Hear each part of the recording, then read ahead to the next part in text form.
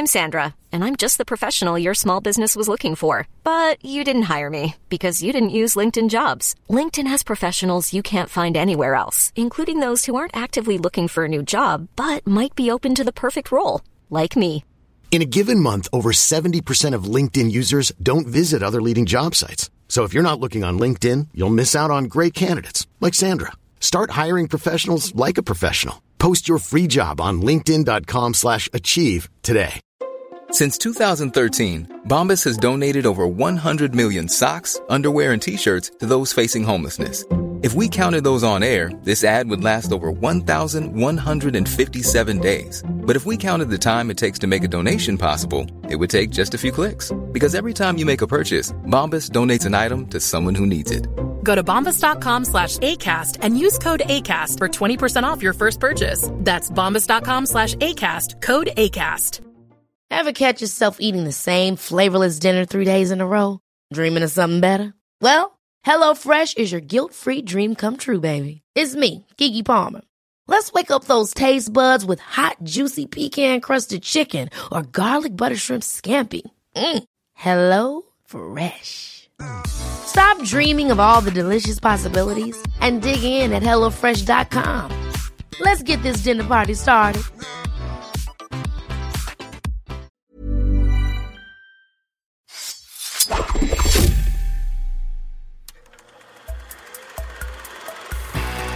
Podcast like it.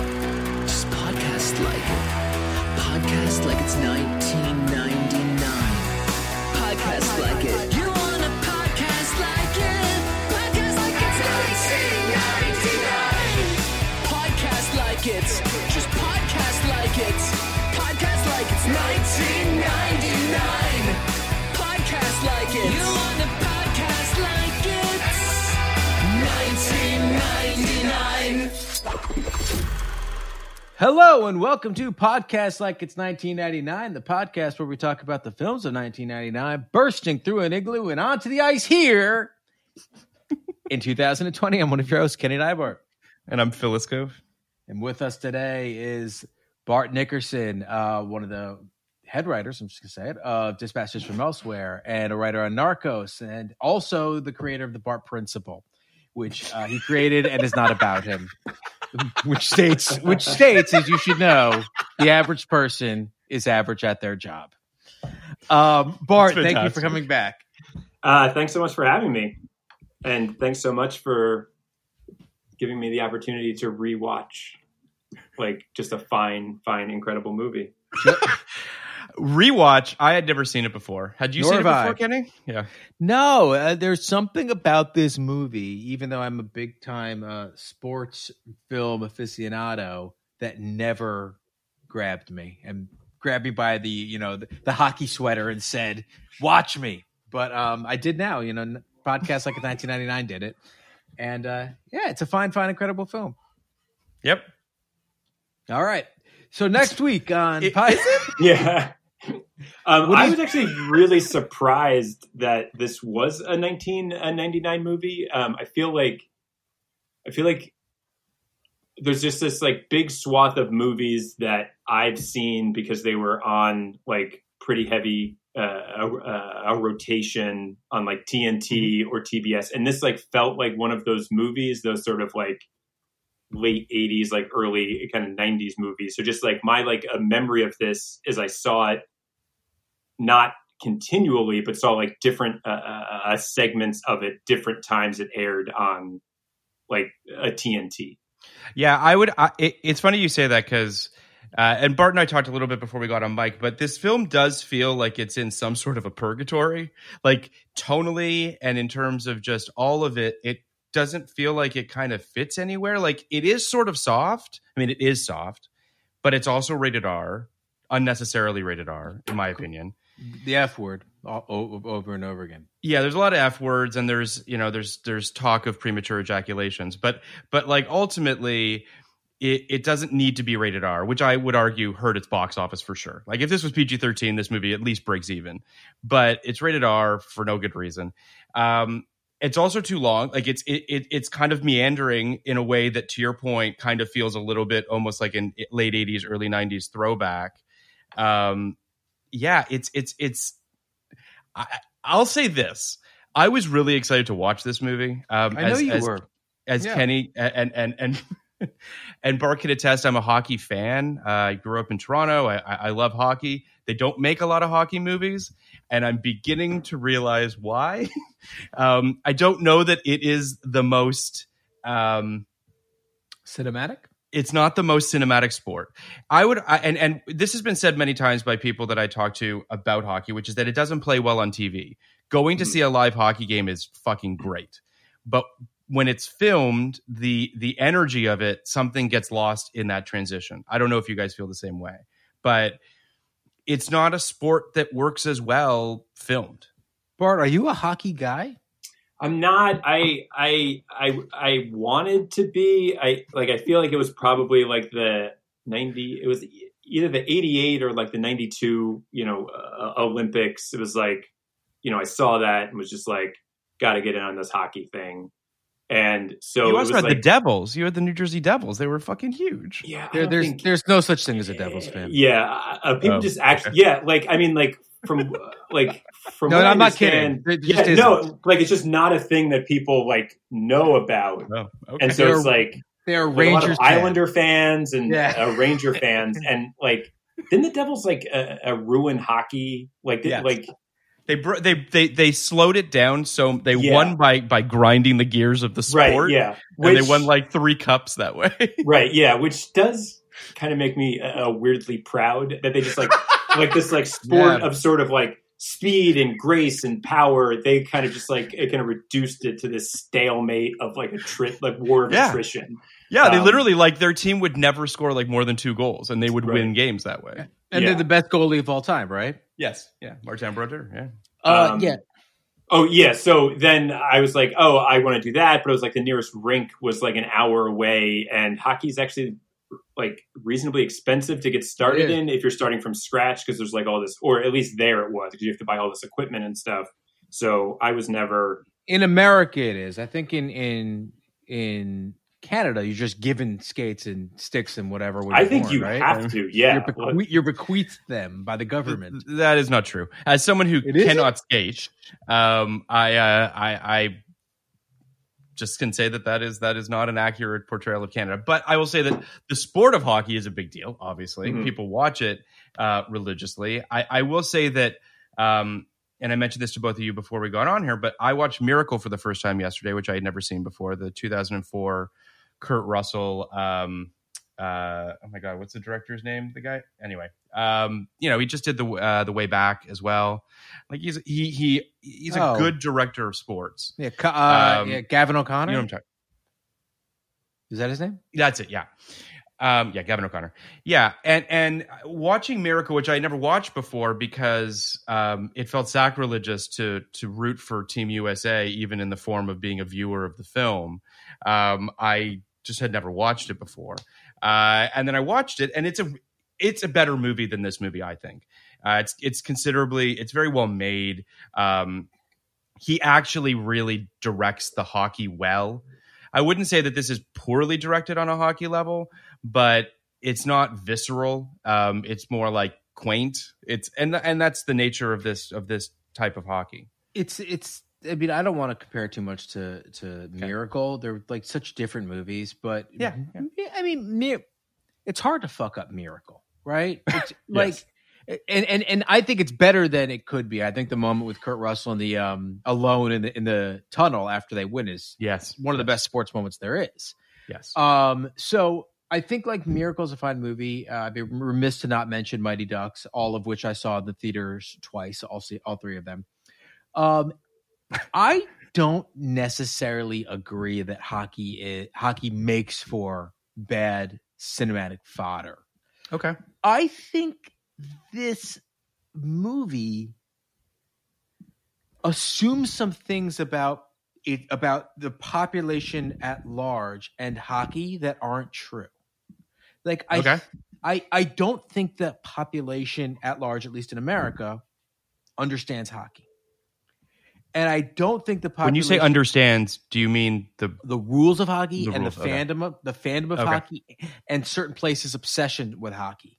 The whole thing doesn't read as quaint or quirky or cute. It reads as bizarre that the three town elders of Mystery Alaska have a meeting every week to determine which 8 residents of Mystery Alaska get to play in a game that the entire town attends. Or I guess it's 10 members, right? They play 4-on-4 with goalies, so 10 members. That the entire. Why is that bizarre? How is that any more bizarre than a college football or a small town football team?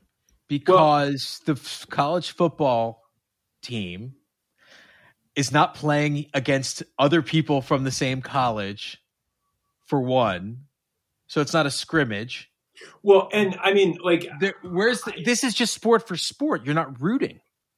Well, and it's also just a thing that we don't have any context for. So it's like, if you say this is like a college football team and we're going to do a movie about a college football team. Well, that's my point. It's like, like a good percentage of the audience is going to understand a ton of context there.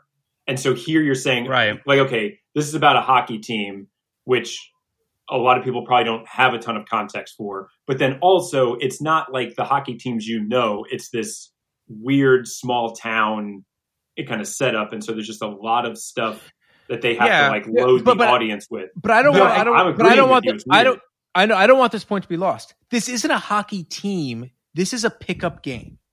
These are 10 people who come together that are chosen by 3 elder members of the town to play in a game against each other. The stakes are 0. The stakes are simply, can you play in this game or not? Once you're in the game, it's can you do well, I guess.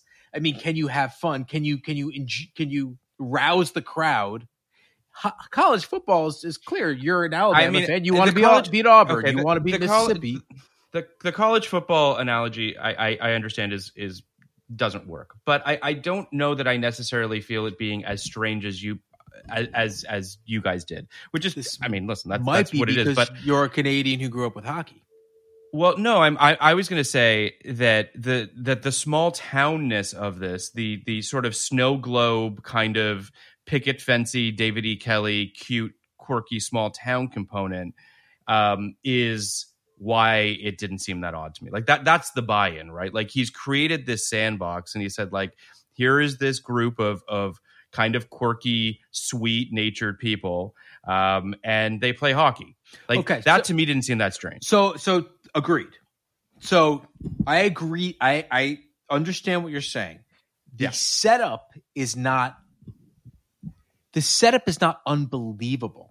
The premise is the setup is right. That's what. Well, right. Kind sort of. I mean, kind of. Not this, but this. We'll get into it in a second. Right. The setup is not unbelievable. What's then the big jump to me is what is essentially a exhibition game played amongst friends for the entertainment of people living in this town is turned into something wildly competitive.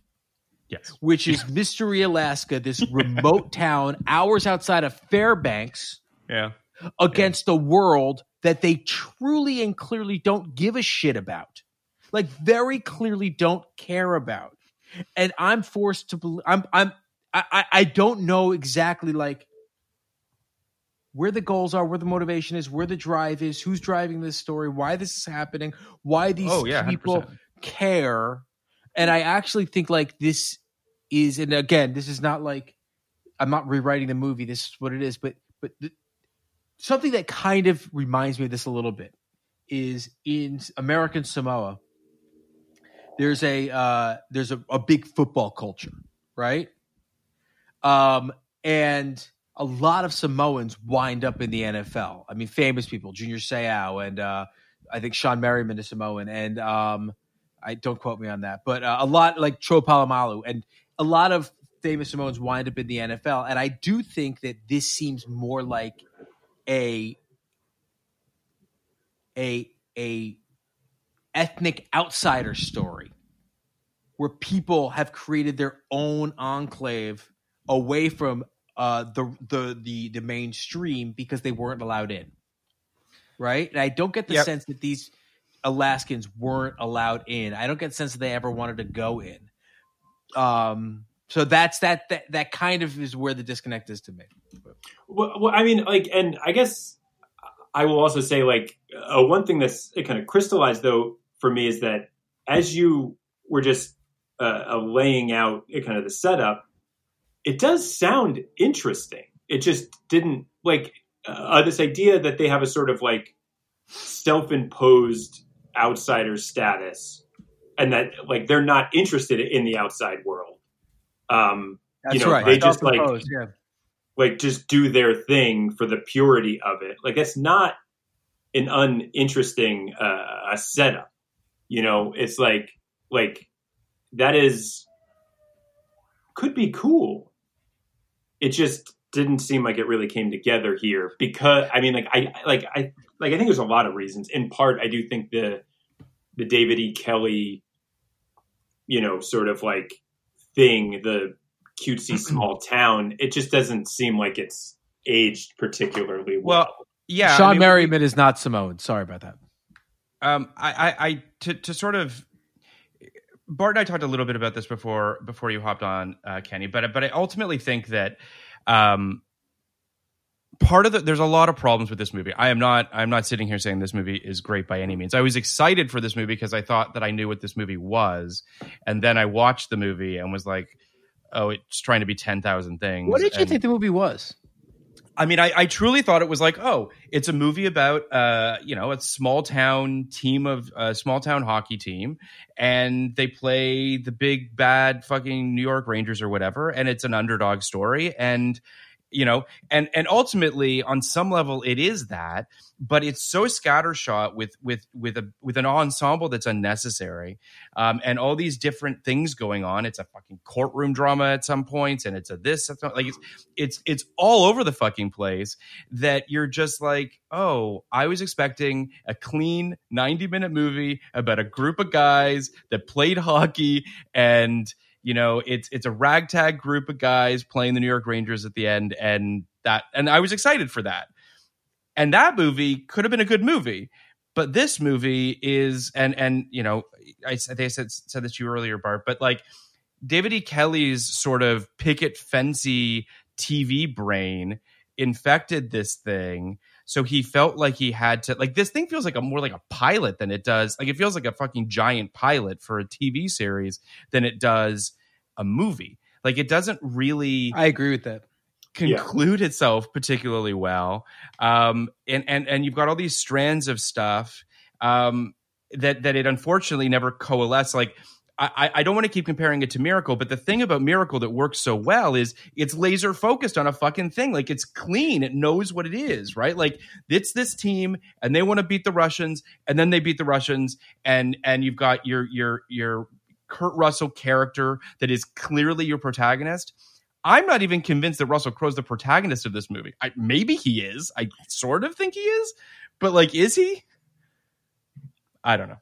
I mean, like, well, and I mean, I don't know if it's best to discuss this from here, but go for it. Well, I mean, like, I'm not sure that this is a hockey movie. Like, well, or even just a sports movie, because it's like, and because the reason that sports movies, I think, can work is because like everything becomes about one thing and is told through the lens of that sport. And so you also have the sort of rhythms and, sort of just like the visual dynamicism of a sport. And so there's not a ton of hockey played in this until the end. Right. That's and true. We're not telling the story of the hockey team. There are more characters off the ice getting a ton of screen time. Correct. And I think that's one of the reasons that just structurally the movie feels so odd is it is actually an interesting structural puzzle in that what it seems like they tried to do was to bring a variety of storylines to a sort of not even a traditional midpoint as much as a sort of stalemate in the story. Like, there was the little marriage section in the middle where it's like, some hints of infidelity or actual infidelity, and they talk about it, and both of the, like they sort of both state their sides and then kind of just go, well. It's interesting that you say that, Bart, because first of all, I totally agree with you that this movie doesn't feel particularly interested in hockey. It seems interested in, I guess, how hockey makes you feel, or hockey as a vehicle for other emotions as opposed to the sport itself, which is interesting because, like, and I didn't know this until I was doing research on this, but like David E. Kelly is the son of an NHL executive and the captain of his hockey team at Princeton. Yeah. Yeah. And that the producers of this film were owners of the Pittsburgh Penguins and previously owned the Hartford Whalers. Like, there were fundamental hockey people involved in this movie, and yet you kind of wouldn't know it. So I want to piggyback on what Bart was saying. I mean, this is all kind of really interesting to me. And another little thing about the producers: the first hockey film they did was Sudden Death, the Jean-Claude Van Damme's movie, which is fucking fantastic. It is. It is great. It might be his best work. Doesn't he fight a mascot? He does, and then he becomes the mascot. He is now sentient. There is a really good. I saw 3 movies the day I saw Sudden Death. Sudden Death, Grumpier Old Men, and Nixon. Jesus. Yeah. Wait, did you say the same day? Same day, yeah. What was do you remember what was going on in your life? Yeah, these 3 lined up. Well, first of all, that's me. Second of all, I'm pretty sure that was 95, right? Yeah, I mean, I know Nixon's Nixon 95. was 95. Yeah. What year was Grumpy Old Men? Wait, I think that's 95. All in the theater? Because that sounds like a day just with like a lot of candy around and like it was Blockbuster. all right. So no. It was all in the theater. It was Grumpier Old Men. So I don't quite remember. I know that the Sudden Death was really early, and then Grumpier Old Men, and we saw them back to back. And then for some reason, my parents Nixon was the chaser. Yeah, Nixon was the night film because I left it went back, and as a 13-year-old sat through Nixon for 3 hours after all of that. I think Nixon's a great movie, though. I think they're all fine films. But Mystery Alaska was 4 years later, and the point I wanted to make about what you're saying, Bart, is it's not a sports movie. There's a thing that's very weird about this movie. Is you have to. All right, so Hank Azaria plays this former resident mystery, moved to the lower 48, is now a journalist of some sort. Wrote an article for Sports Illustrated. For Sports Illustrated, yeah, that was right.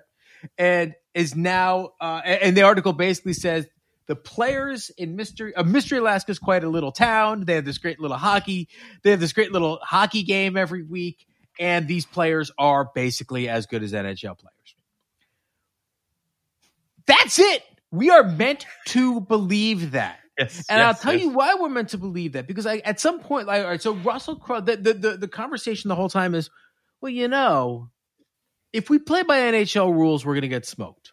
But if we play by our rules, which are also legitimate because it's pond hockey, we'd smoke them, which is some small town stupid bullshit that I hate. Now, furthermore, you hate that? Because hold on. Okay. This is very extemporaneous. Great. Extemporaneous, but delicate. So, furthermore, we play by the Rangers rules. We play by the NHL rules. We play 5-on-5 with goalies, with boards, which you don't play in pond hockey. The team never tries to get better. There is no training. There's no arc of, well, we're not that good at this style. Maybe we should try to get better. The arc is like we're playing by their rules and let's just give it our best shot doing what we do. Yeah, and in fact, the only sort of training montage there is focuses almost exclusively on the one thing we're told over and over again they're great at, which is skating. So it's just them doing skating drills where it's like, this is the one thing that you guys are supposed to be great at. you don't need to work on this. Well, there was the scene with the potatoes. Yes. When Russell Crowe was breaking down 5-on-5, whereas like an offenseman has to drop back. Mm-hmm. So yeah, I guess that was the only time. There's also they were teaching the rules. I mean, like but it's true. There's also the leadership component too. The whole coaching fiasco that they go through. That's also that also I can't imagine is good for a team. But anyway, we're not told the entire movie that Burt Reynolds had anything to do with his team, and then we're told with about 30 minutes left that like the secret to this is Burt Reynolds being coach. Yep. So. Yeah, no, I mean, I actually had like a fun ride through this movie because, I guess my expectations was I thought it was going to be more of like the Rocky thing, that it was like, this team's not very good, but for some like publicity reason, they have to kind of like pull it together and give the Rangers like a good game. And I guess having only done this podcast once before, there was this period in the beginning where it's just like, oh, I got to really pay attention and like note little things because I might not have anything to talk about, you know? And so it was like in the beginning, it was just like the notes were like, you know, it's funny that they thought that this helicopter looked Russian. It's like, like that's just like a weird moment in like a movie. But then as the movie begins to unfold, it's just like, I actually don't need to take small notes because the big giant headlines of this movie are so crazy. It's like at some point I was just like, this game needs its own a thematic drinking game. Like every time a new theme is sort of introduced, because there is just a million just things like thrown in there where it's just like about the road less traveled, fathers and sons, mothers and daughters, small town versus large town, ambition. It's just like, and corporate America as well, like corporate takeovers. Right. It is just a thematic chaos in this movie where it's just a thing is introduced and then 2 scenes later it's resolved and you never hear from it again. Like it does move like a warp speed television show. Can I also just wanted to jump in here real quick because I think it's interesting just to talk for a second about David E. Kelley as a feature writer, because we did Lake Placid a few weeks ago, Kenny, and it does feel like David E. Kelley. I would argue Lake Placid is a stronger script than this script for sure, because it's a little bit sort of like it you know, it's a little cleaner, I guess, and it's sort of like it's a monster movie and whatever. But like, I don't really think he does a great job at writing either feature, really. Like structurally, he likes to be inside a television show where, you know, he can kind of ping pong around a bunch of characters and tell a bunch of different themes with and then move on to the next episode.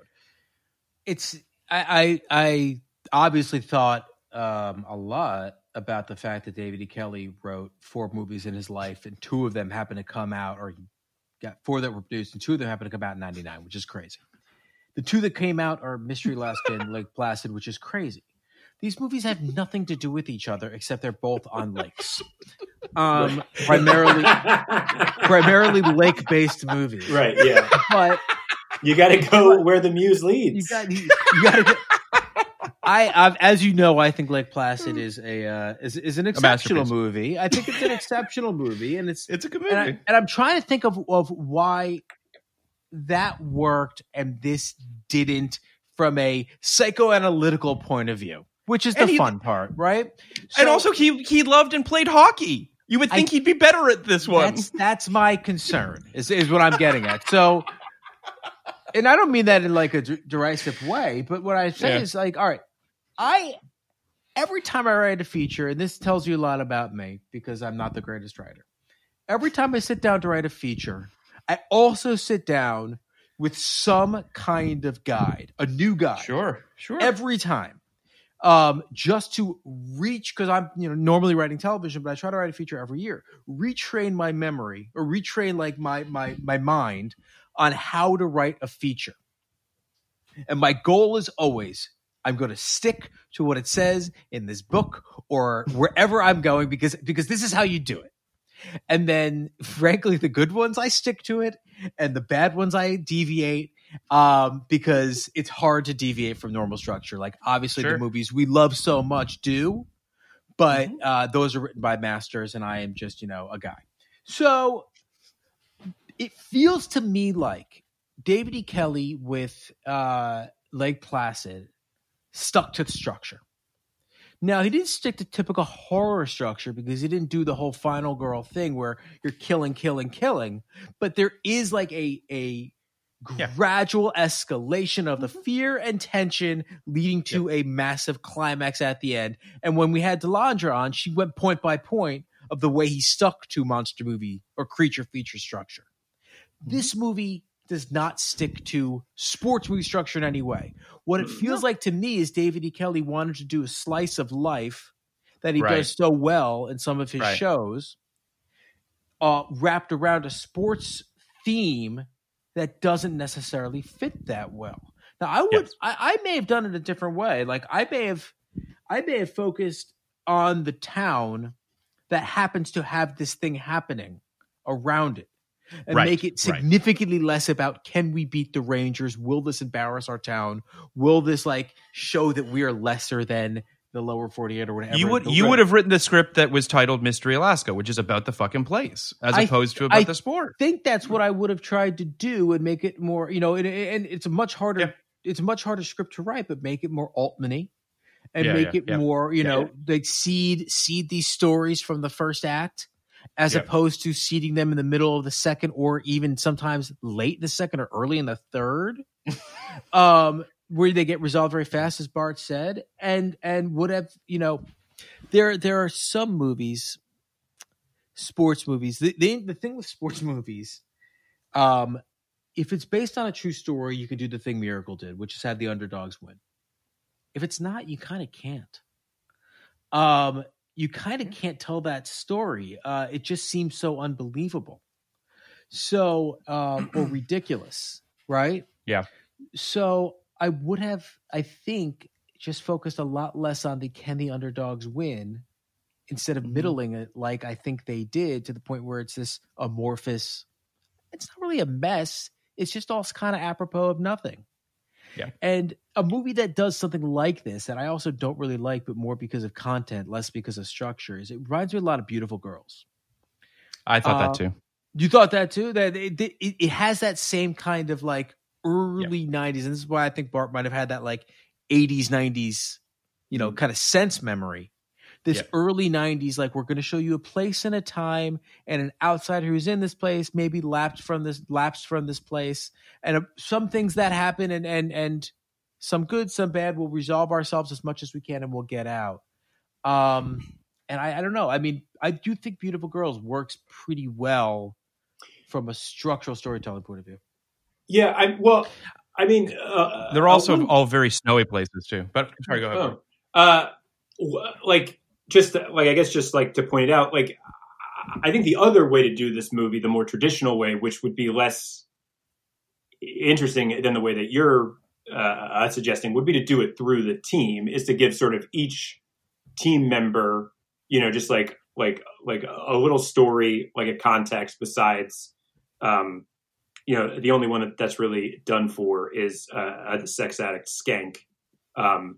And seeing his just absurd storyline, but I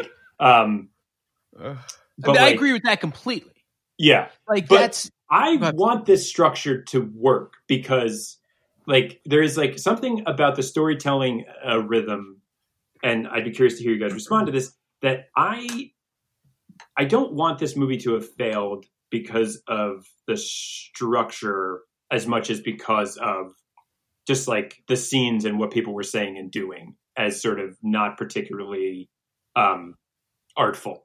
Because I will say, by the end of this movie, I feel like ultimately the climax for me was more emotional and borderline worked. Because although it wasn't necessarily a great journey, because of the amount of story that had been covered, I did feel like I had watched something large scale. Like the movie felt long, actually, in a good way, because it was just like, oh, like this has been an adventure because we got to know so many people. And the moment where I guess it was also just like shot kind of well, like although there weren't a lot of bells and whistles, the sort of extended quiet of the moment after the final goal is not scored. I actually thought it was pretty effective. You know, I completely agree with you. Like, I agree with everything you just said, right? I am harping on structure for some reason, but another reason I feels a little like Beautiful Girlsy to me is because we have these mini stories that you alluded to, the one with Lolita Davidovich and Colm Meaney. The mayor. Where Colm Meaney is the mayor, and she's been cheating on him with Skank Ron Eldar. Mm-hmm. And we have the other one with Russell Crowe and Mary McCormick. Yes. And Hank Azaria, where Mary McCormick and Hank Azaria used to be a couple before he moved. And it seems like they're flirting again, and Russell Crowe is skeptical of what's going on there. Both of these stories don't so much fail because of incompetence. They fail because of familiarity. These are stories we have seen told so many times in the exact same way on shows like 30-something and on shows like Picket Fences, and on on so many television shows and so many movies of the 80s and 90s that it feels like there's no urgency to go to these stories. I want to agree and piggyback on it a little bit and just say that I actually, both the storylines that you just pointed out, I think are work relatively well. But the thing that I was really hit with watching this film, kind of shocked by, was the direction being as weak as it was. Because I think Jay Roach is a good director. Like, I don't know if he's a great director, but I think he's a good director, and he's shown that he can do stuff like this, either through the HBO stuff that he's done, or even through the Meet the Fockers movies. Like, he is a competent director who can get solid performances out of people. And this movie was shockingly stilted at times, where lines just landed with thuds, and performances from actors who I know are good actors just didn't resonate. And two scenes in particular that speak to what you're talking about, Kenny, which is the scene in the ice fishing hut with Lolita and Colm, which actually was a nice scene and actually I thought worked quite well. And then the big fight between Mary McCormick and Russell Crowe, which I don't think works as well because there's just the energy's not there. There's a little bit of feeling, to your point, is very rote, Kenny. It feels like TV drama rather than movie drama, which is distinctly different. Like, it's just on television, it's allowed to feel not just smaller, but it's allowed to feel like less dynamic in a weird way. Whereas this just felt like it felt a little flat. And that was the thing that hit me, like how flatly directed this movie was surprised me. In movies, you have one shot. This is your story. In television, it's one part of hopefully like a 200-part story. And that's not an argument to make it worse or less interesting. Yeah. It's just as an audience member, your expectation isn't as high. Yep. Well, and you're so much more connected to the characters in a television show because you've just literally spent so much more time. The investment. Like to see like a couple dissolving on like a television show, you probably spent hours in the formation of that couple, and so you're so deeply connected to it. As where in a movie, you just met them. We've probably only had them together on screen for 5 or 6 minutes at that point. For sure. Like the stakes just feel very low. What did you guys think of Russell Crowe's makeup mechanism? Did you guys? How he made up with his hair was great. How he made up with her. Oh, wow. I thought Russell Crowe looked fantastic. I thought he looked great flowing hair. He looked as handsome as I've ever seen him in a movie. Yeah. I agree. 100%. I thought he gave a pretty good performance. He was there and he was like, he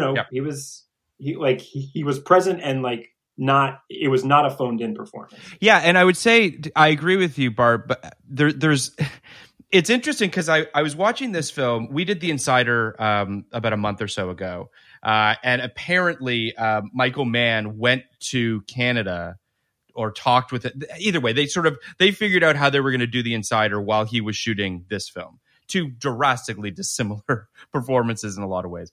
But there is a quietness to this performance that is, and a nuance to it. Like one of my favorite parts in it is where she says, players say that they often love coaching more than playing. Yeah. And why would they say that? He's like, because they can't fucking play. Like there's, you know what I mean? Like it's a great line, and he delivers it with the pathos and the sadness that's necessary for a guy who really is at a crossroads. Yeah. I agree. I think Russell. Yeah, I mean, he delivers. I wrote it down because it was so great. With a straight face, trying to find like the nuance of the character moment. He starts off that eulogy with, "My boy Mike asked Bailey how he got so fat." And it's like he wasn't just like, he didn't just like rip it off. He was just like, no, like this is a moment for this character, and he gave it its due. No shade on Alaskans. There's a lot of talk about people's weight in this movie. Like Rod Eldard's whole storyline is about how he called a woman he was having sex with fat over and over again. Yeah, that's not great. It's not great. Well, whatever. But I agree with you. I agree with you, Bart, that like he finds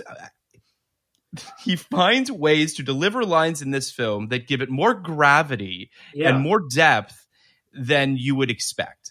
So I will agree that like you've turned me around on Russell's performance specifically, and I think part of the problem is that it's not really a leading man performance, if that makes any sense. Mm-hmm. Like for this movie, it kind of needed something slightly larger than life, if that makes any sense. Like the movie is on his shoulders, and yet at the same time, it's a quiet performance, which adds to the sort of weird imbalance.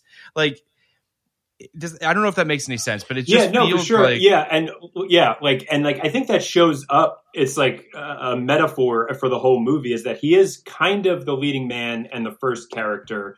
But at the climactic moment, the goal, it's like he's in this awkward hug with a ranger, and it's like this other guy that's like, we don't really know that's going to take the final shot. Right. And it's just like, oh, like this is kind of exactly what you're talking about. Is like, is he the lead or is he the guy that's just over here? And he gets the big speech. He gets the big like locker room speech where he rises to the occasion and shows like that Russell Crowe stardom kind of which moment. Was a great moment. Like the most like fully formed arc is really the judge. And like just the look he gives where it's like, just clear that he was trying to set him off. Like it was just like well done. Mm-hmm.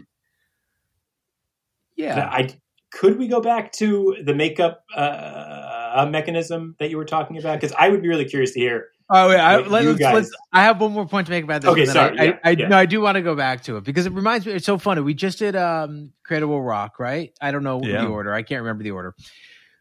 They're similar. They're very similar movies in that they are. In that both of these movies lose what's interesting about it for side stories that are totally irrelevant. Two of which take place in courtrooms that don't move the thing forward. And what we lose, or what we sacrifice through that is character development for the people who are going to play a big role in the climax. Yep. So to your point, Bart, the guy who took the final shot, his last name is Banks. I can't remember his first name. As you know, the best player in Mighty Ducks is also Adam Banks. Banks. As everyone knows, copycat. As everyone knows, the best player is Banks. We know nothing about this guy except he shot Michael McKean, which we also don't really know much about, which also was a very weird moment, which like, et cetera, et cetera. There's a lot to kind of unpack there that we will. We don't even know that much about Steve Wilkes, the 18-year-old who has premature ejaculation problems, except that he ejaculates prematurely. And says it apropos of nothing other than that it's funny. Well, I guess it was his concussion, right? Yeah. I'm not sure that's a symptom. No, I'm not defending it. Who knows? Just like Cradle Will Rock, if you're doing a typical sports movie, and Bart, you made this point, I'm just reiterating, you focus on the players on the team, you give them all an arc, and that arc is realized within the context of the game at the end. This is 101 shit. This is what you would do if you took the sports movie book and said, how do you write a sports movie? Now, if you don't want to do that because hockey is so fucking important to you, and you're David E. Kelly who grew up playing hockey and your dad's an NHL exec and you want to tell a bigger, wider, broader story, that's okay. And I commend him for trying, but I don't think this worked. And I think I think you kind of lost the trees for the forest. It's funny you bring up Cradle Will Rock because they're both Disney films. They're both big ensembles. They're both kind of muddy. They both kind of come from a place of the writer's passion. And it just feels a little bit like they're just unwieldy in their own weird way. Let me give the synopsis an hour into this podcast, but let me give the synopsis so that people can know what we're talking about. It's Mystery Alaska is a comical tale about the residents of a small, remote Alaskan town and their preoccupation with ice hockey. Excitement comes to town when, as part of a publicity stunt, the professional stars of the New York Rangers come to Alaska to face off against a local amateur team in a televised match. Small town intrigues and petty rivalries must be shelved if the locals are to put up a respectable defense. It was written by David E. Kelly. It was directed by Jay Roach. It opened on October 1st in 8th place against Three Kings and Drive Me Crazy. It would go on to make $8.9 million on a $28 million budget. It's got 37% on Rotten Tomatoes from critics, 66% from audiences. I'm going to read a very brief clip here from Roger Ebert's 2.5 out of 4-star review where he says, Mystery Alaska is a sweet, pleasant, low-key, inoffensive, and unnecessary. It sticks up for underdogs, nice people in small towns, and doesn't like big corporations, adulterers, TV producers, and New Yorkers in general. It contains not only a big game with a thrilling finish, but also a courtroom scene, a funeral scene, an innocent teenage sex scene, a change of heart scene, and a lot of scenery. No one falls through the ice and almost no one drowns, but you can't hope for everything. I don't require that a sports movie end with the outcome. What? Does someone drown? No. It says almost. It says and almost drowns. No one falls through the ice and almost drowns, but we can't hope for everything. I don't require that a sports movie end with the outcome of a big game is decided, but neither do I recommend that it linger while the locals and visitors say goodbye to one another, tidy up every plot strand, and demonstrate that their hearts are in the right place. I do, however, think this same cast in this same town could metamorphose into an entertaining sitcom. It almost feels like they metamorphosized out of one, which speaks to us, the pilot of it all. I mean, the cavalcade of things that happen in this movie really do feel like they're teeing up longer storylines that just don't come to fruition. Do you think that part of the problem was the love of hockey by the sort of like creative team? Because I mean, I don't know how far 28 million would go on a movie in like a 99, but like, although the hockey is not great, it looks, pretty good. Yeah, it's pretty decent. That's just such a resource hog production wise, like to get all of those people up to speed, does it not leave time to sort of? Well, I just want to say one other thing, which speaks to what you're talking about, which is speaking of cost and speaking of sort of perhaps vision or what have you, they built the entire town. They built the church. They built the cemetery. It was all built. The amount of money Disney spent on this thing was crazy. I mean, they wanted this town, and all of this speaks to, and I hate to keep hammering this home, but it speaks to a pilot. Like, it literally is the type of thing you do when you're investing in something that's going to, in standing sets, and that's going to last for 100 episodes. You don't do this for a movie about a bunch of like. It's all of it's very counterintuitive. You used to. That's you really did. You used to 20 years ago. People would, and no one would bother with that now.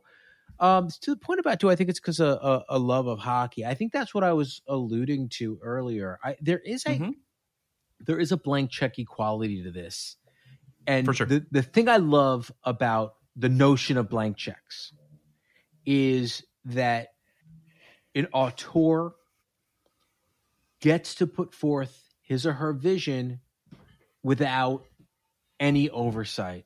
That's not necessarily a good thing. That's the whole point of the Blank Check podcast. And that's been my, I've been pounding this drum for years and years about certain directors who no longer have any oversight and put together these like wildly unwieldy films, or these wildly unfocused films, or these films that are about something very specific to them that aren't really for audiences, or at least mass audiences. It just feels to me like there were a lot of things that the filmmakers, producers, directors, and writers thought were really important to get across when talking about hockey and talking about these people and this world that should have been caught at one of the several editing or notes giving stages. That's the sense I get. So there is one small moment. It doesn't lead to a lot of conversation, but I feel like I have to bring up some of the courtroom stuff. And specifically, please. Specifically, which is, I mean, I guess it's just like, I feel like if I was listening to this podcast, this would be the moment that I would have to go and watch Mystery Alaska, because just after all of this talk to be like, wait, there's a courtroom aspect of this? Like two it's courtrooms. not small either. It's a significant part. There are two different courtrooms. Right. And those two different courtrooms are adjudicating totally separate cases. Yeah. Like there are two court storylines in this. But one of them, by the way, and we'll get into both of them, but the union one actually kind of like made my brain melt a little bit. Right. Well, and I mean, it was just like, yeah. But the thing that I just want to talk about, because that one drives me nuts. And the moment, like, I think this movie might contain the greatest single choice I've ever seen by an actor, which is the moment that Bailey is having the heart attack. Correct. Yeah. And the little look he gives the judge as he realizes he's having a heart attack and sort of like nods to his heart is just because he had been saying heart 2 seconds earlier as part of his big speech, and then it's like I certainly can't think of a better choice.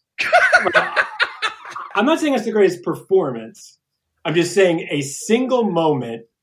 I'm really skeptical that anyone has ever flown that close to the sun as an actor to be so perfectly in tune with the human condition at a single moment. That's where Maury Chaykin lives, by the way. Yeah. It's our second Maury Chaykin performance. He was also in Entrapment. He's much better suited to this. He does a fine job in this film. I want to talk about the other courtroom scene, which I thought you were going to talk about that one, because that makes one of the single strangest storytelling decisions you'll ever see in a movie. To set it up, Michael McKean is an executive from basically fucking Walmart, right? Yeah, I'll find the name of it, but yeah, go ahead. He's coming to Mystery Alaska because, Mystery Alaska now has 300 residents. Maybe they should open a Walmart. If they open the Walmart, it will, I don't have to break this story down. This is the story of America. If they open the Walmart, it'll threaten every other business. The Price World? Price World. That's right. Sorry. If you open the Walmart, it'll threaten every other business in America. Correct. The best player on the team is the bagger at the local market, who is also strapped, who for no real reason decides to threaten Michael McKean's character with a gun and then shoot not at him, but near him, so much so that the bullet ricochets off something and lodges itself into Michael McKean's foot. Mm-hmm. While Michael McKean is injured, shot in the foot, he lets out a stream of expletives about how horrible the town is. One might do that when shot for no reason in a town. Not unreasonable. I mean, you say whatever you want. I mean, the other character gets a concussion and starts talking about his ejaculation habits. So so this character, whose first name I can't remember, but last name is Banks, is then tried for, I guess, shooting a guy in the foot. At the trial, Michael Keane's statement to Russell Crowe, who's the town sheriff, I don't think we've said that yet, statement that the town is a bunch of, backward hick fuckwads, whatever he says, is entered into evidence. That, coupled with the fact that Mr. Banks is the best player on the team that they need for this game against the Rangers, is enough for the jury to find him not guilty, and then decide to charge him, decide to award him $40,000 of punitive damages, which they are not authorized to do because that's not what that court does. Right. It's a criminal trial. What I want to say is, Burt Reynolds, the town judge, then goes on to chastise everybody in the court for prioritizing a hockey game over not just a man's foot. Justice. The rule of law. That's right. Right. Which isn't a uninteresting point for the movie to make. Correct. Except that it seems like the movie comes down on there are some things that are more important than the rule of law, justice, and a man's shattered foot. And that's town pride and hockey, and the rights of a small town grocery bagger to show his stuff on national TV against the Rangers. That's the end of my argument. I also just feel like, the more we talk about this film and, quite frankly, the batshit things that happen in it and the amount of them, it just makes me feel like maybe David E. Kelley, who is also concurrently writing 150 episodes of television at the same time, didn't give this film the necessary amount of time to really think all of these storylines through. Do you guys ever cannibalize your own scripts? I.e., take a scene from an old script, put it in a new script, take an idea from an old script, put it in a new script. I think that might have happened here.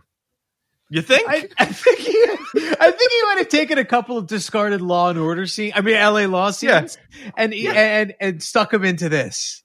Possible. For sure. Yeah. I mean, it feels so. I mean, can we just talk for a second here about the Burt Reynolds character? Just Burt Reynolds in general. Love Burt Reynolds. I don't have anything against Burt Reynolds. Love him. I don't know that he's old Burt Reynolds. I love his face. Yeah. Is he good in this? Beard. He's great in this. He's okay. great in this. Yeah. Okay. I guess I'd have to review to see if he does a textbook good job as an actor. No, but he does. I think he's great in this too. He's perfect in this, and it's just really late Burt Reynolds powers, sort of just he's. I think one of the few people that really made the transition from the coolest guy ever to a punchline, but made that work for him. But and also, he's just perfect here. He did a thing. I love Burt Reynolds for what you're saying. He was the coolest guy ever in the 70s. He became a punchline in part because he lost all his money and had to be on Evening Shade. Yep. Right. He didn't really have an option here. He had to go make money, and that was kind of an embarrassing thing. But when he reemerged in Boogie Nights, with that performance, he's great in it, but he also hates that movie. Well, whatever. When he reemerged, got nominated for an Oscar, probably should have won that Oscar. The middle section of his career where he wasn't cool, where he was a joke, where he's playing some, Colonel Sanders character and striptease, went away. It was gone for me. It's true. And he just became super fucking cool again. He became the coolest fucking grandpa. And here's my feeling about him in this movie, Bart. Not only is he good, he's too good for this movie.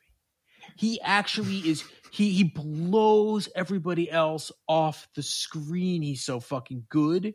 He looks so powerful. He sucks in the energy of everything he's in. Yeah. I think Cole Meany is the anti-Burt Reynolds, and that like there's something about him that like he repels all the energy. Like I want to be so far away from Cole Meany when he's on screen. Particularly, I've never seen him play like a sympathetic character in my life, but Burt Reynolds is like there's just my God. I think that sit at its foot and learn. I guess let me rephrase what I, because I think that part of the problem, and I'm agreeing with you, but I also think that part of it is that he stands out so much in this movie. I think that's right. That it actually creates an imbalance, right? Yeah. To your point. So, when he, like the first time you see him, like when they're watching the game and he's seeing his daughter kissing the guy and it cuts to him and you're like, fuck, like there's a legitimate fucking movie star here.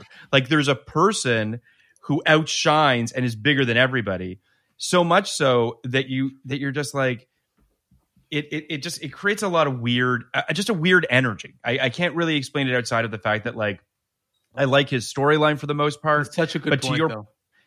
But it creates these situations where like that dinner scene where you're just like, Bert's like just fucking playing with live ammo and everyone is shooting with blanks. Like the guy who plays his son, Bertie, like they are not, when their scenes are together, I feel for Scott Grimes because it's like, you're not in the same weight class, man. Like you can't play against Burt Reynolds.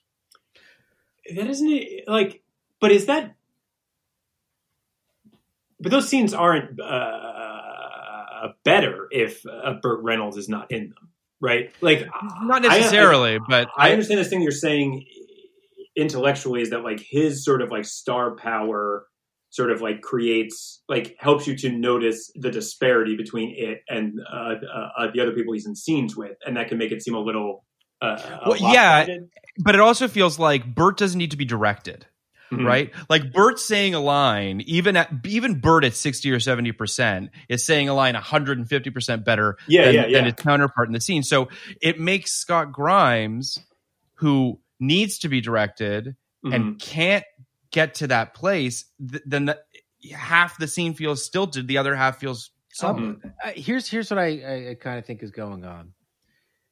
For Burt Reynolds' entire career, since we become aware of him, casting Burt Reynolds was a choice, right? Sure. You're not filling a role. You are putting Burt Reynolds in a role, right? Casting Cole Meany is getting an actor. Casting Maury Chaykin's getting an actor. Casting Hank Azaria, even Russell Crowe. Almost at this point in his career, almost everybody in this movie is filling a role as best as they can. But there's something about casting Burt Reynolds where you've made a choice that there's going to be somebody in every scene that he's in who is going to fundamentally alter the way that scene comes across. I don't think the movie recognized what it was doing in that sense. I think that might be what I'm getting at. What Phil's getting at, what I'm getting at. I think that the scenes with Burt Reynolds, with the exception of when he's the judge, because he is supposed to command that respect and he is supposed to command that room, but for the most part, he's just treated as another player in this world. When if I were in that world, I would be like, all right, we have this guy. This guy is everything. This guy is the guy you go to for answers. This guy is the guy you go to when Hank Azaria comes. This guy is the guy you have to negotiate with the Rangers. Like, this guy is the guy you're going to, like, step one, because he's Burt Reynolds and he is who you want representing any situation you're in.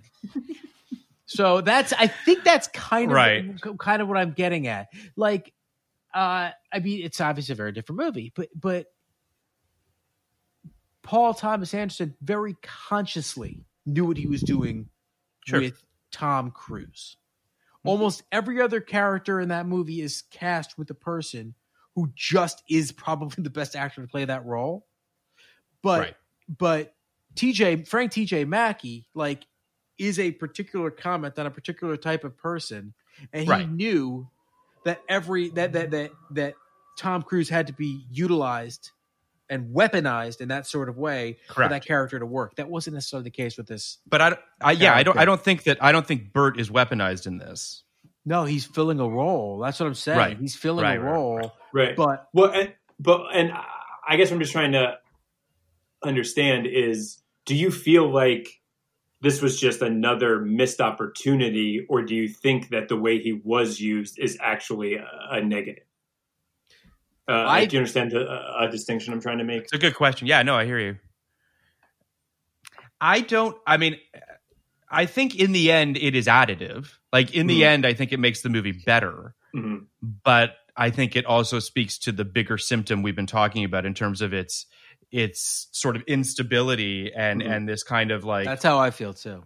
Kitchen sinkiness of it, where you're just like, well, that worked and that worked, but like it's creating all these weird moments. I certainly wouldn't like. I think what you're asking to a certain degree, Bart, is would I have preferred them cast a quote unquote lesser actor to create more of a flat line? I mean, this movie is all flat lines, so I'm not going to say yes to that. You know, Right. It's just I gotta say, the more we talk about this movie, the more fascinating I find this movie, even in its failure to a certain degree. I do have to say that there's a lot going on in it that I can't really wrap my head around. There's also just like an inherent laziness to it as well. I do think it's a better movie.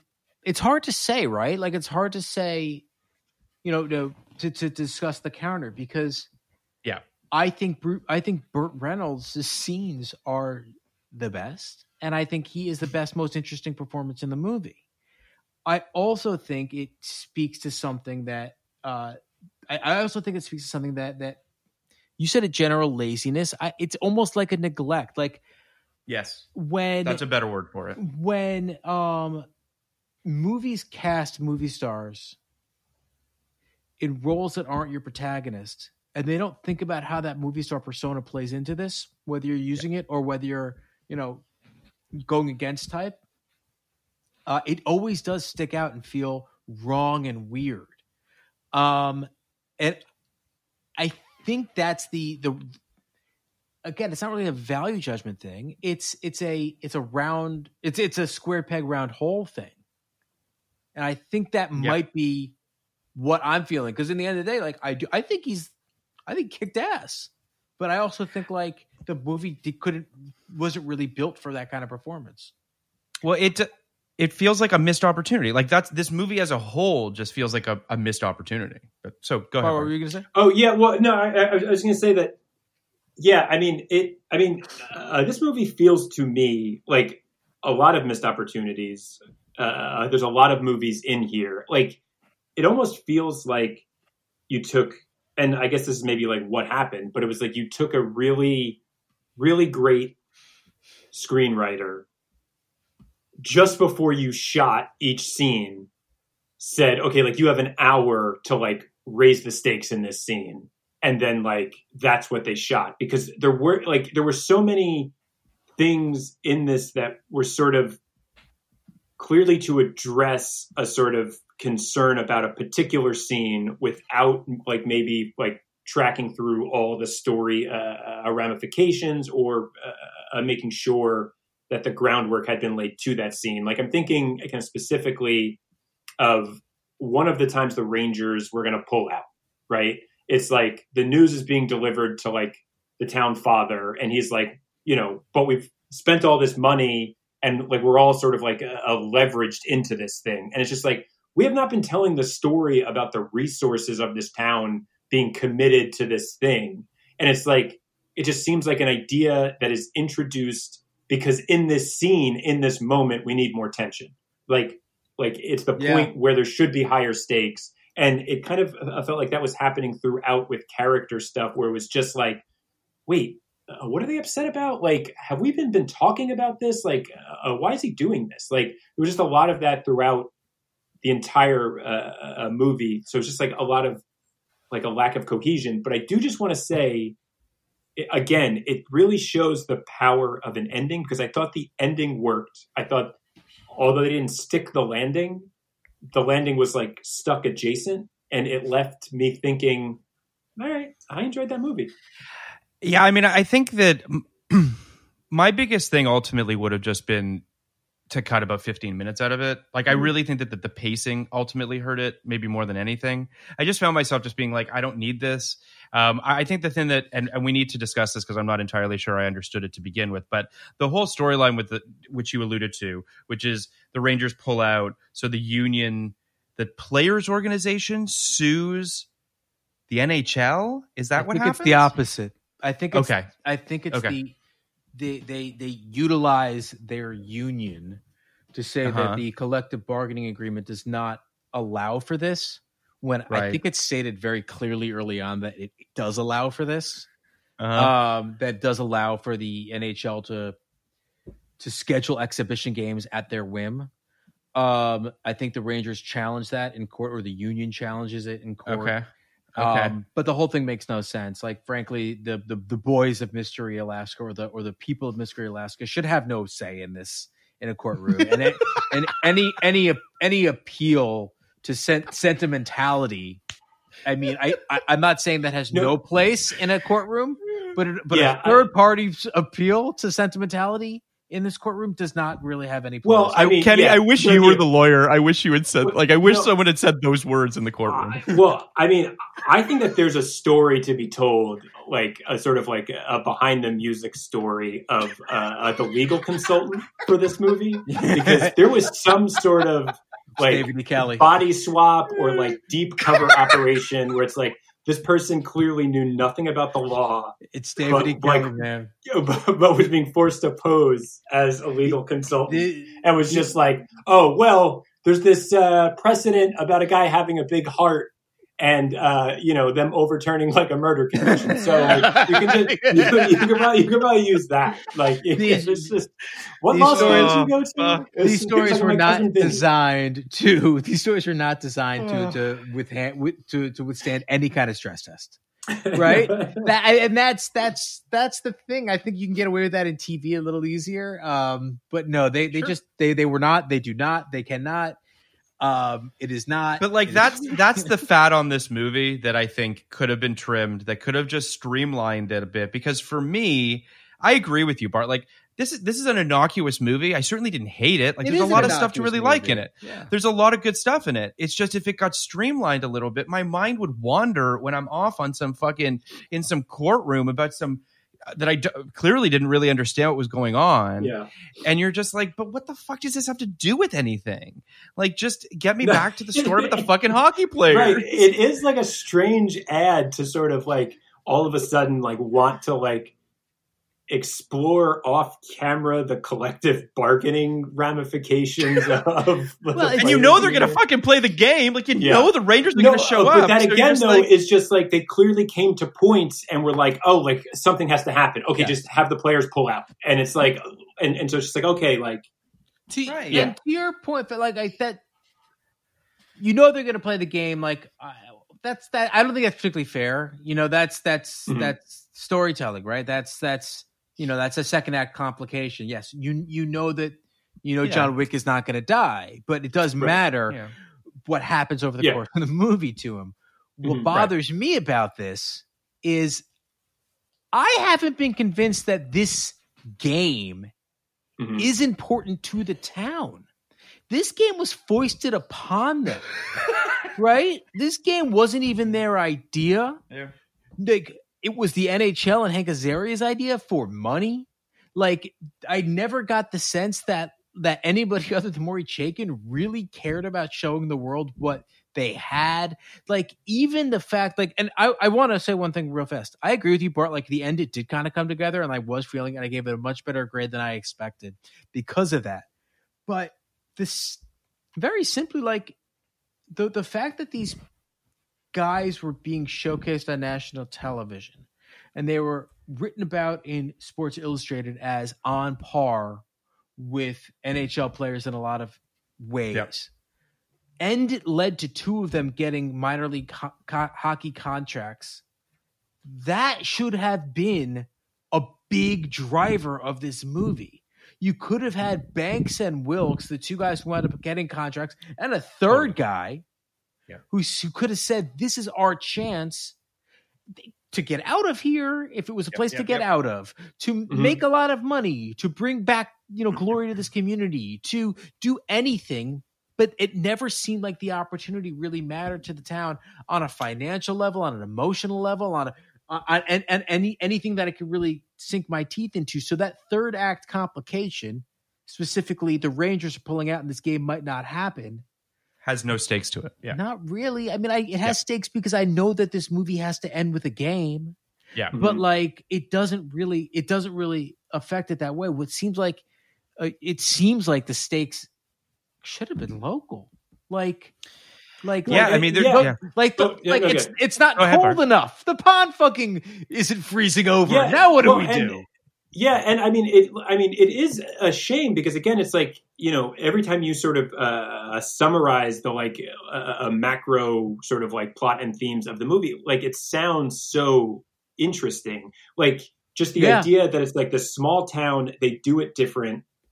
And it's like, do they even want to leave? Is that even a good, like the idea of this, like sort of for the love of the game, they play this more like beautiful, graceful style. How does that stack up against the sort of like highly regimented, violent, but like hugely successful other style? Like that is a great place to start for a sports movie. And because it's not about sports, it's about everything, right? It's it's like a huge question of like values and ambition for ambition's sake. Like, are these good ideas? And it just actually doesn't do that. This is going to sound crazy, but almost more than any movie we've done. Yep. This could have been amazing. Like, yes, it could have. This is my point. I was excited for this movie. It really could have. It could have been an amazing movie. You just hit it on the head, Bart. And actually, like, I mean, I know no one has any love for Mystery Alaska, but like, there's a world where Disney Plus makes this a television show. For sure. And it really fucking flies. Now they're doing Mighty Ducks like they wouldn't do it. But you put it on Hulu and you make it R, and I actually had a pitch with one of the Sleepy Hollow writers. We were trying to put together a Mystery Alaska thing. Yeah, it's because truthfully, it's like, I mean, again, not to beat a dead horse, but this is a lot more setup than it is payoff, and it does create a world that I find quite endearing in a Northern Exposure kind of way. Those first shots of the town, those first shots, honestly, those chopper shots of him skating on that open ice and seeing the town that they built, they did a beautiful job. Like, it feels lived in, it feels inviting. You want to root for these people. You want to love these people. And unfortunately, the movie just never fully gets there because it thinks it's already there. Like, it almost feels as though it's a foregone conclusion. There's a lot of that kind of vibe to it, and it's not there. And I'm not saying it has to do this, but it doesn't even answer the question. It doesn't even acknowledge the question, which is, is the NHL the goal? Is the NHL something they want? Is the NHL, the bad guy or the good guy? And if I understood their relationship with, again, the lower 48, and the NHL and kind of mainstream hockey, and not just Canada as well, and mainstream hockey, then I think I might get this movie a little better. Even if it was, like you said, we don't need anything to do with it. Stay out of our town, and we're going to continue to play our 5-on-5, and it's as important and as valid to us. Because then. If there was just one person, like, it's such a simple story. If there was one person who had a real big fucking need and incredible talent and was like, you guys have to play this game for Steve. Like, forget you guys. Like, Steve could be the next Wayne Gretzky, and he's stuck in this town in your backward ways. Yeah. And if this is his one opportunity to actually get on a major stage and impress people, like, that seems clear to me. That seems easy to me. There's two things that I want to say about that, because I think they're both, I absolutely agree with you. The first is the Charlie character, the Hank Azaria character. If there had been some motivation towards why he wanted to put this on the map, if we got the sense that he was trying to sort of help this town that he came from, you know what I mean? Something, or even the opposite, you know what I mean? He hates the town, right. Whatever the fuck it is. But like, he feels kind of wobbly too, right? Where you're just like, what's happening on that front? And then on the other side, I just wanted to, on the Charlie front, there's that scene, the town hall scene, right? Where they're trying to figure out whether or not they actually want to do this game or not, and whether or not it's a good idea for the town. That scene should have felt like fucking Stars Hollow or Picket Fences to me. I should have felt everybody in that town is a character and a person that I'm invested in. But instead, it felt kind of lackluster. I didn't even really feel them all rally around the idea. Like, these are kind of 101 things that you need for the small townness to work. And when that's not working, that really hurts the movie. I think actually what's I think that's all right. But I think the thing that's extra frustrating is that the movie like agrees with you. It just doesn't, because it actually says why Hank Azaria is that how you saying his name? Yeah.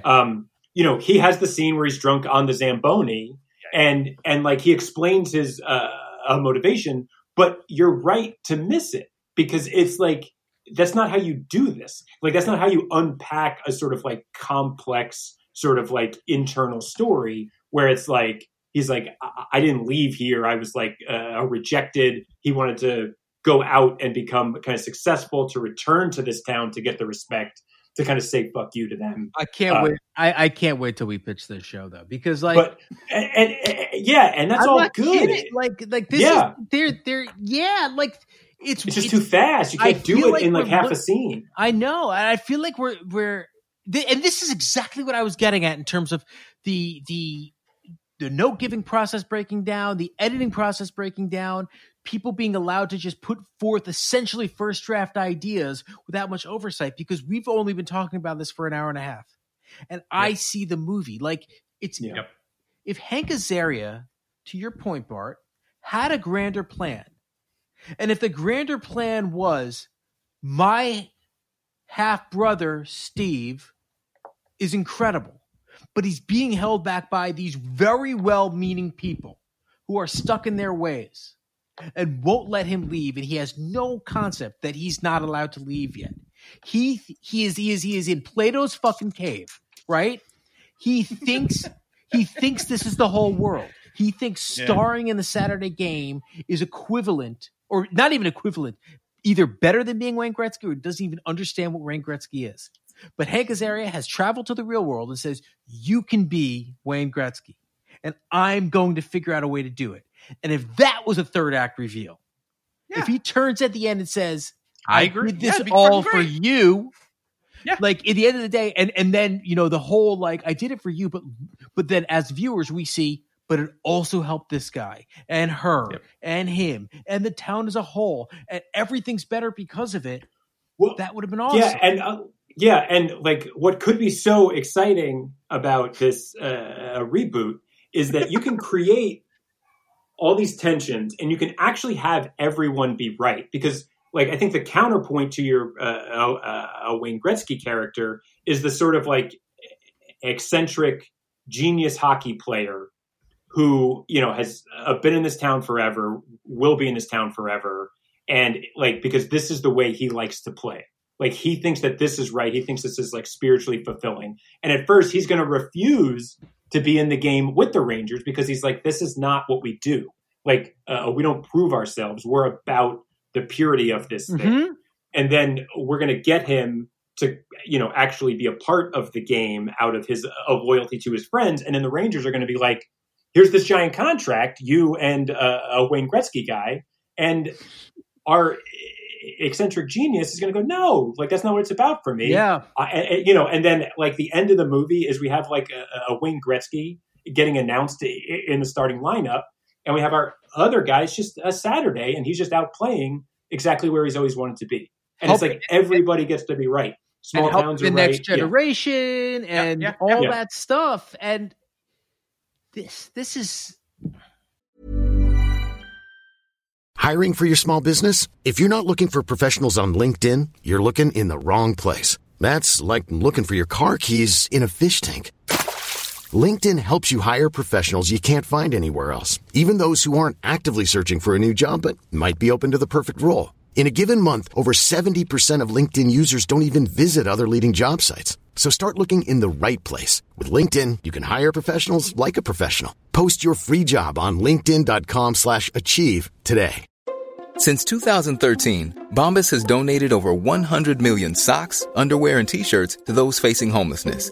If we counted those on air, this ad would last over 1,157 days. But if we counted the time it takes to make a donation possible, it would take just a few clicks. Because every time you make a purchase, Bombas donates an item to someone who needs it. Go to bombas.com/ACAST and use code ACAST for 20% off your first purchase. That's bombas.com/ACAST, code ACAST. Yeah. So I just want to talk about things that actually happened in the movie we watched. What I want to talk about real quick is the Marla and Stevie storyline, which is I thought was pretty genuine, even if I didn't think that either of the actors were all that great. I thought that the scenes were nice with them.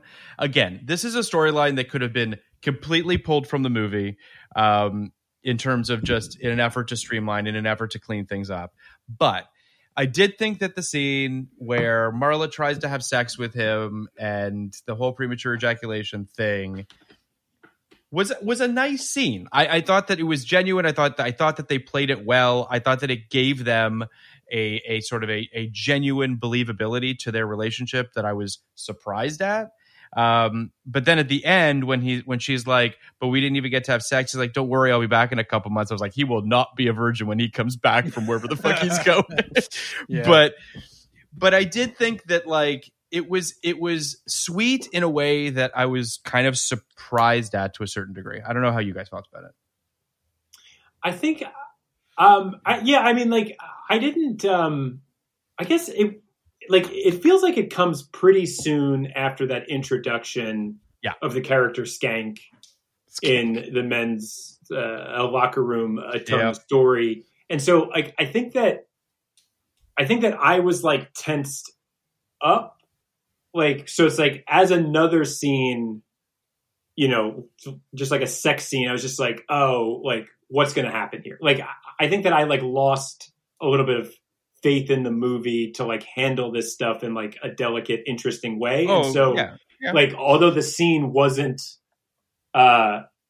bad, I don't think I enjoyed it because I was just like, okay, like what's going to happen here? That's I feel weird. Yeah. I mean, I just want to say that, like I said, as we were sort of coming up to this thing, I don't necessarily know that we needed this storyline. Like, right. I think to Kenny's point earlier, this real estate would have been better served building Stevie as the professional goals that Stevie has, the desire to get out of town if that's what he wants, the desire to be a professional hockey player if that's what he wants. That time would have been better suited, better used in that way than with this, especially since I don't think any of the premature ejaculation stuff that comes after this is worthy of anything. Like that all should have been literally thrown away. All those jokes make no sense. All that sort of post-concussion nonsense is just sort of like jokes for joke's sake. Bad, honestly, bad TV jokes. Like they don't even feel like they're just we talk a lot about movies that wouldn't get made these days. Correct. You know, in some respects, this falls into that. I could see a movie about this topic getting made.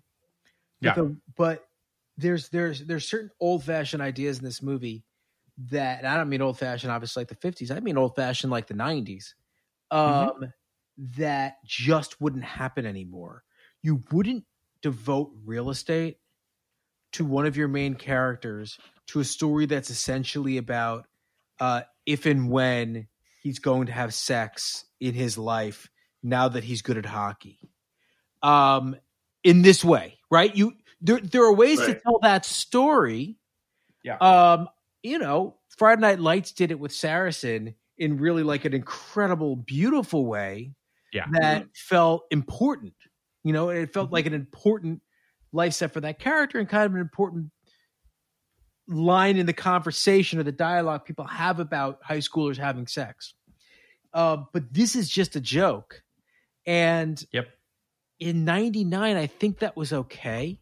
Like in 99, I think in a movie like this, ostensibly a serious movie with some comedic elements, you would devote probably 4 or 5 scenes, 4 or 5 beats to this kind of story. But you would never waste your time with this shit these days. You know? I mean, it's and I'm not necessarily riding for really kind of anything that happens in the storyline. Yeah. I'm really more than anything just saying that I thought I appreciated the kind of smallness of it, to Kenny's point, and the fact that it wouldn't exist today. I appreciated that it did in this movie, even if it's not executed particularly well. I would also say too, you know, as much as I'm harping on stuff we are harping on stuff that doesn't work, some stuff that does, there are some really beautiful lines in this movie that I really appreciated. One of my favorites was the line that Donna says to John when they're having their fight, and he's saying, you know, you're smiling at Hank Azaria in a way that you don't smile at me, whatever. And she says, everyone in this town peeks over the snowbank and wonders. Yeah. Is a great line. That to me is sort of, I one of the things, and this kind of comes into the storyline that we were talking about with Marla and Stevie, but like one of the things that I think this movie does well is doesn't make the sort of obvious binary small town arguments that so many movies tend to do, which is the whole like small town life versus big city life.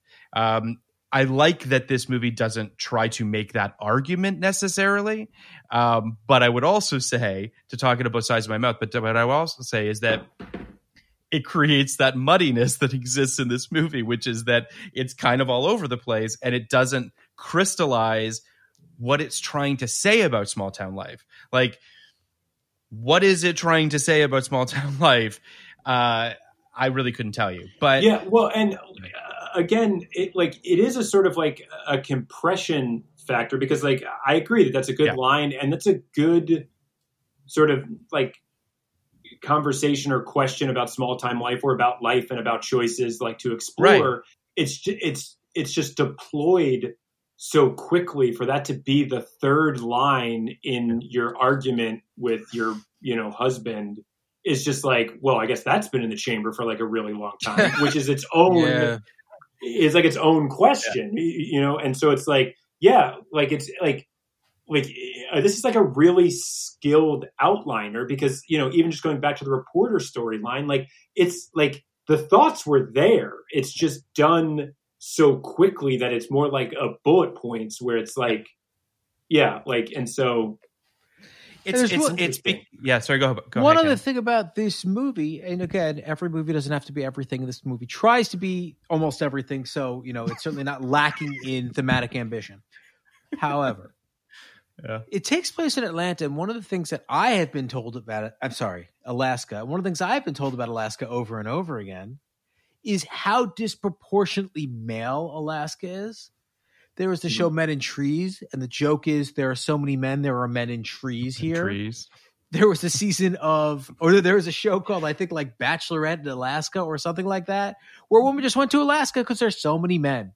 Well, Northern Exposure had like 3 female characters. There is something that they could have done about the disproportionate ratio in Alaska.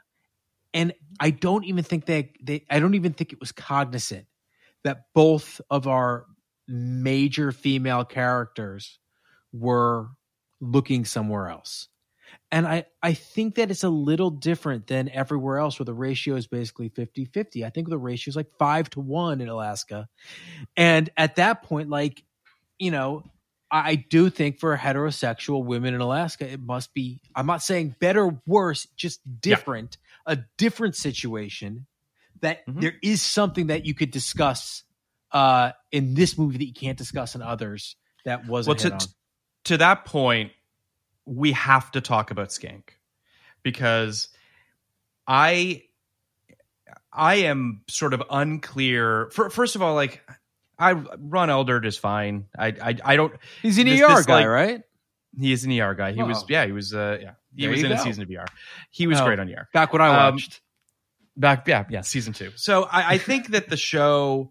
I think that he is a good actor. I don't love him, but he's fine.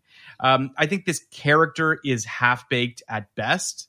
I get that he's sort of more of a punchline than he is anything else, but it seems as though his character's arc ends with a speech that he gives to the mayor that is deeply odd, where so basically Skank is having an affair. Skank works, he's a teacher at the school, and Lolita Davidovich is also a teacher there. She's married to the mayor. They're having an affair. And then in a really clunky moment about halfway through the film, the mayor finds Skank's necklace and says Skank has been in this bed. And then they have their scene. It says Skank on it, right? Sorry? It says Skank on it, right? Anyway. Long story short, end of the movie or before the big game, Skank knocks on the mayor's door to basically give him a speech about how much he respects the mayor and the town and the sport of hockey, and that he's doing this for the mayor. Well, yeah, well, yes, it's not a good scene, but again, this is the thing where it's like, it is trying to touch in a too fast way something that would be interesting, which is, to me, the big part of that speech is when he's talking about, he never really thinks about anything. Right. And after hockey, he's just going to become a drunk like his dad. And so it's like, this is, again, like a sort of like a quintessential but interesting small town archetype of a character. I'm going nowhere, but I'm in the sort of height of my like perceived power, and I have no future. I'm just kind of living for today. Yeah. And to like sort of like bring that character in a kind of relation to a sort of like pillar of the community type is like interesting. It's just done. I don't even want to say weird. I don't want to. It has no subtext. Right. Like the character is literally saying how he feels. Right. And it's just a crazy way, like to just go up to the guy and be like, I'm sorry, but it's like, I'm going to try to win this game. Like, does that make it like what are you doing? Are you drunk now? Not. I don't mean this derisively, though. It will sound that way. That is the hallmark of middlebrow entertainment. The middlebrow entertainment is no subtext. Sure. That's it. Sure. That is what made. And I love a lot of middlebrow stuff I would call middlebrow, like Shawshank Redemption. But that is what this is. This is not making you work very hard. Right. So no, that's true. And this is probably off topic for the purposes here, but like I think we could also reassess the importance of subtext and scene work as we, as just humans become like more interested in articulating our kind of specific experiences. Like that's a really interesting point. Like on the regular, I am in on the nose conversations. Mm-hmm. Me and the people I know are constantly trying to articulate exactly what's happening, like in our backstory and connecting these moments. And so I guess it's just a footnote. Like, I think you are correct here. That's not a defense of the scene. It's just like, I think that to your point, Bart, I think that like theme is subtext, right? Like what what the themes of whatever this thing is. I would argue, and I agree with you, that characters don't necessarily need to be subtextually talking about things while talking about things. But yeah, sorry. I would say, it's going to sound contrarian, your on the nose conversations have subtext. For sure. So it's a great point. Yeah. But I think you're right. Because we sacrifice being intriguing and compelling sometimes for the sake of being subtle and nuanced. And what you wind up with is a boring scene that isn't engaging enough for people to even start to say, what is the scene actually about? So to your point, I think it's a really good move to go directly at the problem in a scene. Yeah. And also to say the reason that they're doing it this way and the reason that this is baked in here and you want to talk about your backstory because of this moment. Like every decision you make, particularly connecting backstory, is informed by something you're trying to get across subtextually. So, but I agree with everything both of you are saying.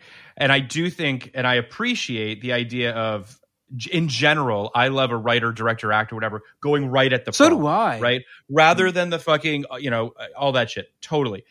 But in theory, that's a better, this is just not executed well is what I'm getting at. Like, I don't think that this scene in particular that we're talking about with Skank going straight at it, I don't necessarily have a problem with what he's saying, more so of maybe how it's being executed. There's just something about the scene that doesn't totally work. I would say that if you want to be very generous towards a scene, because I'm not saying it's there, but I'll be generous.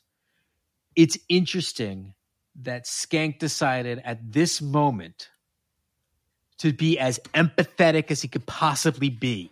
Yeah. To almost put on a pair of glasses and say, you can't hit a man with glasses, right? At that moment. That says a lot to me about that character potentially. Again, I don't disagree with that. We could have used a moment with Skank's dad, or a moment with Skank's mom, or a moment that hinted at what he's nervous about becoming without him just saying it.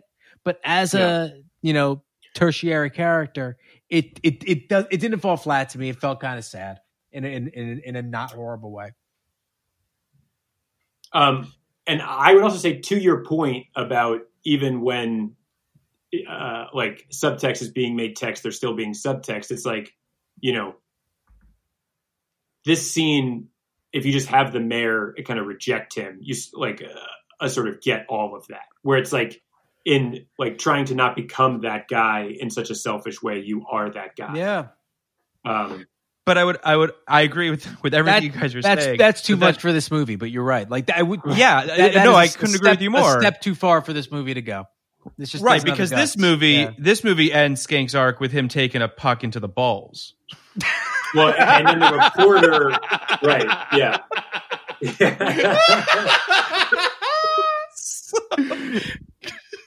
Yeah. It's not this movie. I mean,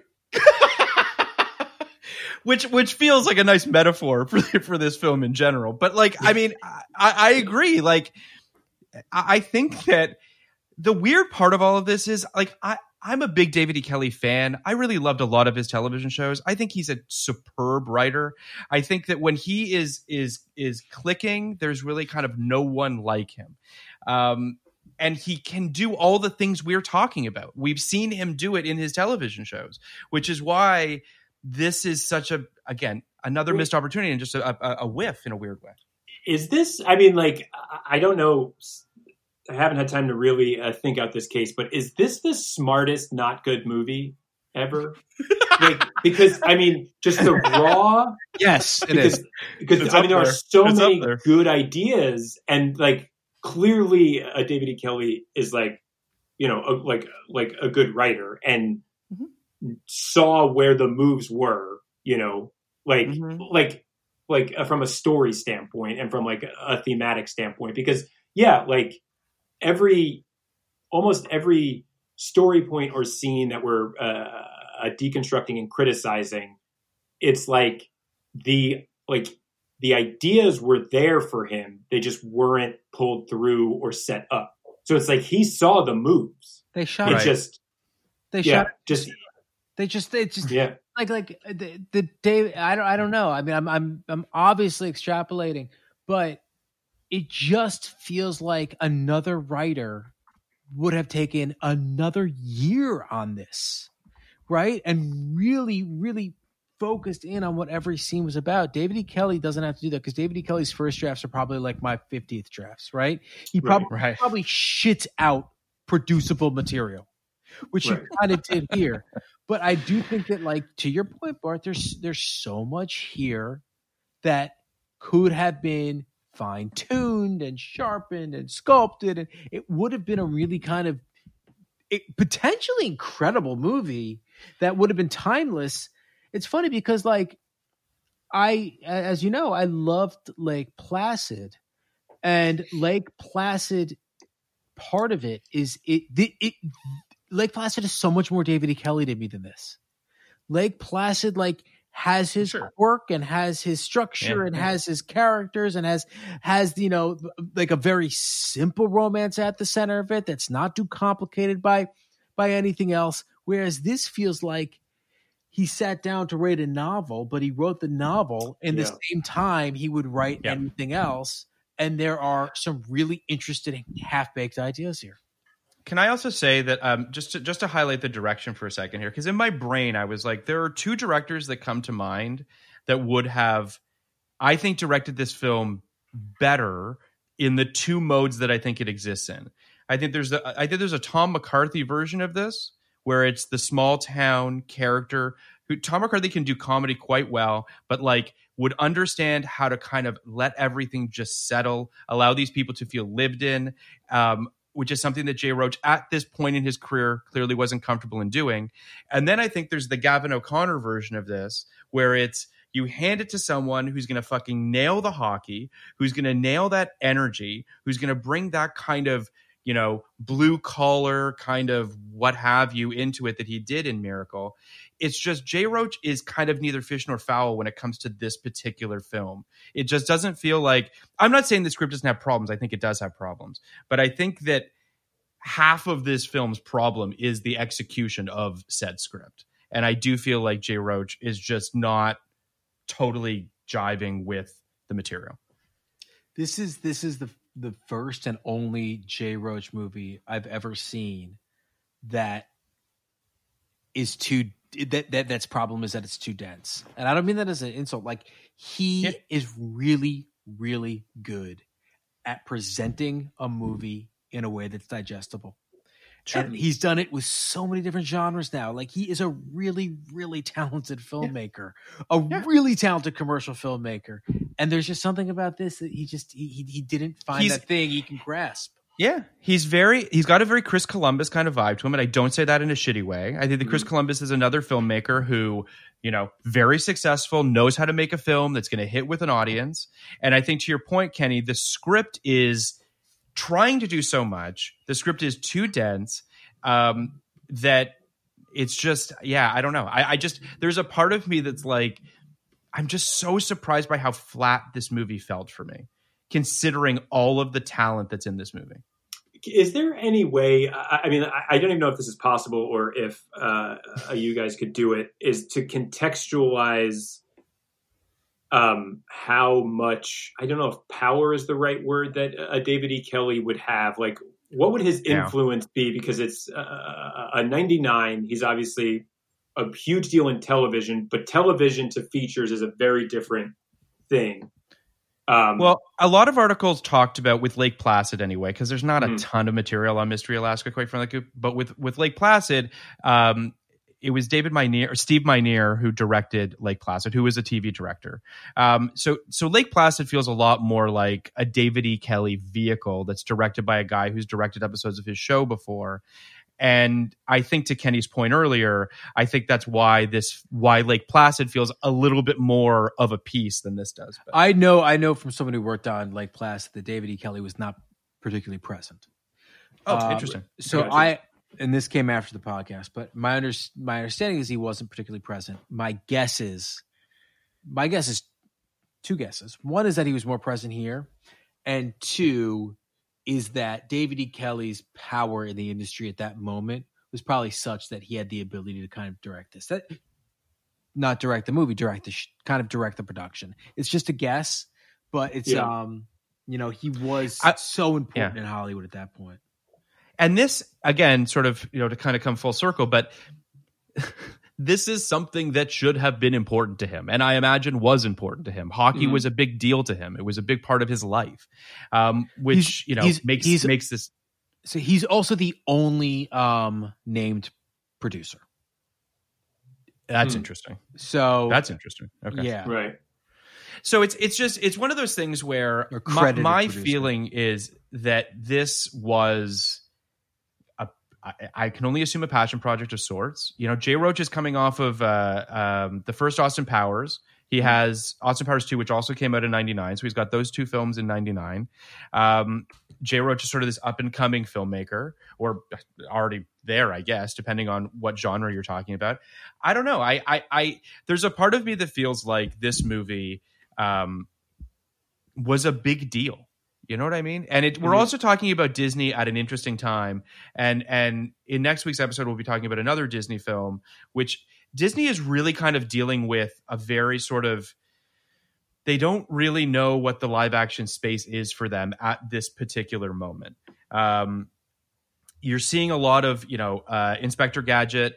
Next week, we're going to be doing My Favorite Martian. You're seeing them take a bunch of IP and trying to make them live action and hoping and spending a lot of money on these things and not particularly doing well with them.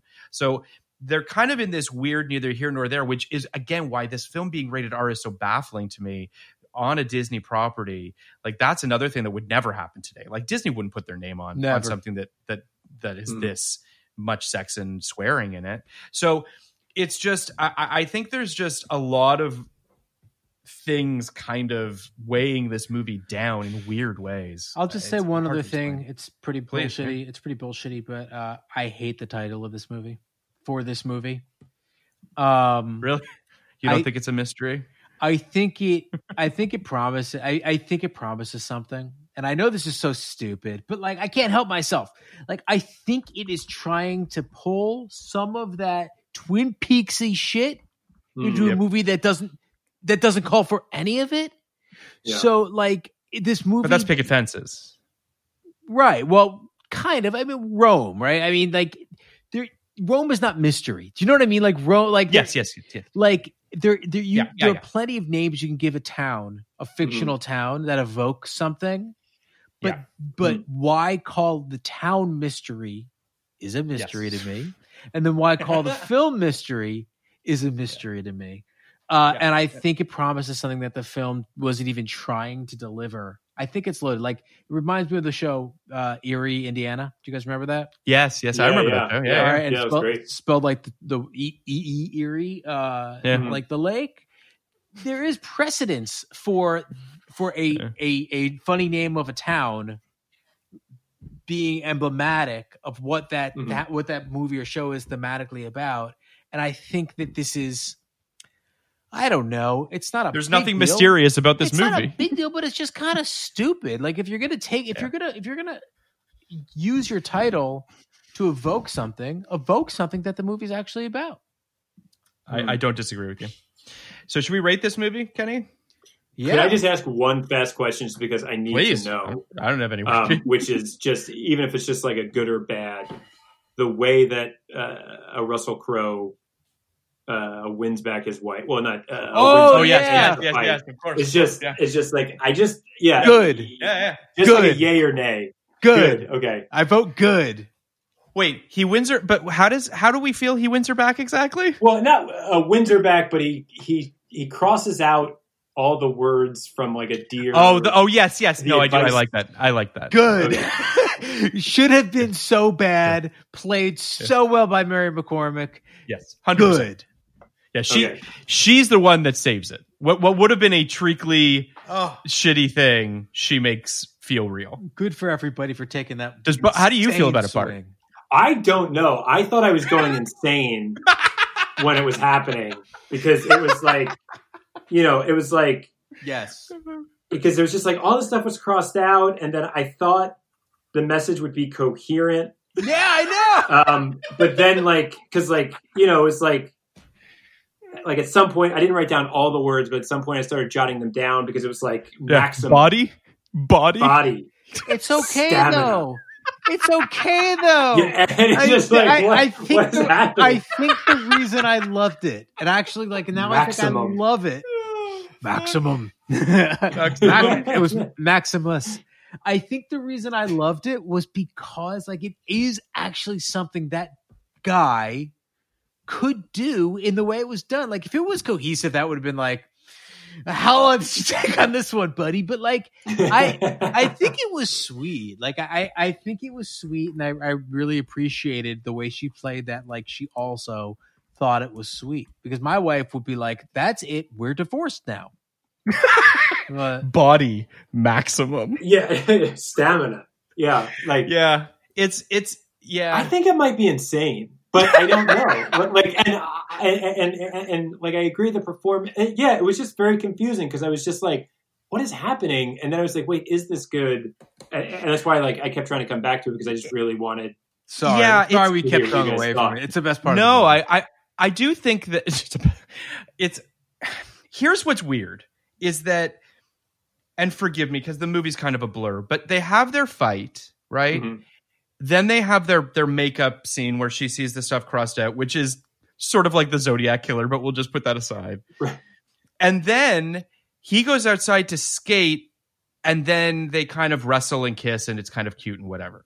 So he wins her over, I'm assuming, with the crosswordy kind of thing.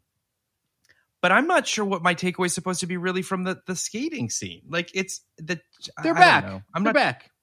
They're back. They're good. Okay. Let's rate Well, this but also it seemed like he went out to skate by himself, and then she came. I think that's like fair. it didn't seem like they went to skate because he was like Yeah. skating around the goal. So it was like in his head, he was like, "I did the thing. We're good. Now I've got to go I think get my mind right skating." And she came out, and he was like, "Okay." I think his thing was, I did the thing, and it's a little humiliating that I did the thing, and I kind of got to go and skate. Like, Is it that right? Is it that Right. like? Is it that it's like? manly? It's like, oh, the other guy's good with words. I'm not good with words. Here's my attempt to be good at words. And it's like a lot of effort, but maybe not great. But it's cute because he tried and he spent a lot of time. Isn't it cute because And then he he's like, tried and he this spent a lot of time? It's sweet. Right? I mean, It feels that way. and right. And then he's like, this is what I'm good at. So it's Yeah. like, I tried to do the thing I wasn't good at. Yeah. It's weird. Okay, It's weird. sorry. Yeah. No, Agree. don't apologize. I'm glad you brought it back because this movie let's is rate a it. Come random assort. Well, we'll rate it, but I this can't movie is wait such to a know. random assortment of things. Mhm. That there's stuff in it that I completely forgot about. Like when they make the guy naked skate around and slide into the fucking. Oh yeah, that snowbanks. was bad, and they made that guy do it because he was a snitch. Yeah. So you know, Right. Snitches get stitches. anti Me Right. Too movement right there. Like it's Yeah. I don't know. I'm excited Yeah. to rate it. Very excited. But then All right. also, loyalty is never a question again. Like just to Correct. speak to like Correct. how much Yes. it's just a scatter shot. It's just Yeah. like that's it. That Yeah. story's over now. We Yeah. trust each other. It'll never be questioned again. Yeah. So Bart, you haven't been on for a movie, but we do ratings on this podcast where we rate the film from 0 to 99, 0 being the lowest, 99 being the highest, 50% being the threshold of recommend or not recommend. You saw the film in 99, correct? Or around 99? Or had you seen it Yes. before? Okay. Yes, I had seen it before. So we try to rank it 3 times. Kenny and Mhm. I did not see it in 99. So you can rank it in 99, what you thought of it before the podcast, and what you thought of it after the podcast, if the podcast changed your thoughts on the film. You can chew on that for a second while we Okay. do ours, and you can think about that. So Kenny, I'll go first. As I mentioned, hadn't seen this in 99. I was perhaps unreasonably excited to see this film, which I don't think did this film any favors. So I came into this podcast giving it a 60. oh, that's pretty good. Yeah, I mean, I would recommend this film to a certain degree. I think, yeah, I'm honestly, when it comes to like what works and what doesn't work, I think I'm at like a 60-40 in terms of working to not working. So that's kind of where I'm coming at it from a 60. After this podcast, I actually like it more than I did. So I'm at a 67 now. You like it quite a bit. I feel pretty good about it now. You would recommend this? Yes, I would recommend this. I would say you would overwhelmingly recommend it. Like I would recommend this film for a couple reasons. And Bart, you might be the biggest reason why I've come around on it as much as I have. You really made me like Russell Crowe's performance, and you and Kenny both got me on board much more with the Burt Reynolds performance. So those two things, in my opinion, that plus like the kind of, quirky, cute, small town, it all takes place in the snow and I love hockey, that's what gets me to 67. So here's what's weird. I thought this whole movie podcast podcast. that it was kind of like Bart liked it the most, and then I was kind of like in the middle, and you liked it the least. That's clearly not what it was. I gave it a 39 before the podcast. And I said, it feels like a replacement level movie. Anyone can do it. Many have, and most are better. It is not an abomination or anything, but I've got to have standards. Wow. However, Apparently I don't have any. no. However, Okay. I was going in the same direction as you. We spent almost 2 hours talking about all the ways this movie missed the mark and all the things that it did wrong and all the things that, we didn't like about it. And all I feel now is so much more affection for this movie than I felt before this. Like strong affection for this movie all of a sudden. Like I realize all the things it did right. We didn't talk about that a lot, but all the things it did right, like even like planting a lot of these ideas, I have more affection for the characters than I realized I did. I think the world was really well built out. I think that it's so hard to paint the canvas, the simple stuff, the setting, the time, the tone, all that stuff, and make it a sandbox you actually want to play in. And I think that's my big takeaway is that I actually want to play in the sandbox. I'm going a lot higher. I'm going from non-recommend to recommend. I'm going to give it a 56. Wow. Okay. So yeah, I think I'm going to give this the lowest score, which is funny. But so I thought you liked it the most. I didn't think you loved it, but I thought you liked it the most. I had seen it in a 99. Yeah. My memory of having seen it was that like, oh, it was good. I would have probably given it maybe like a 60, right? But before this rewatch, I would have given it like an 85.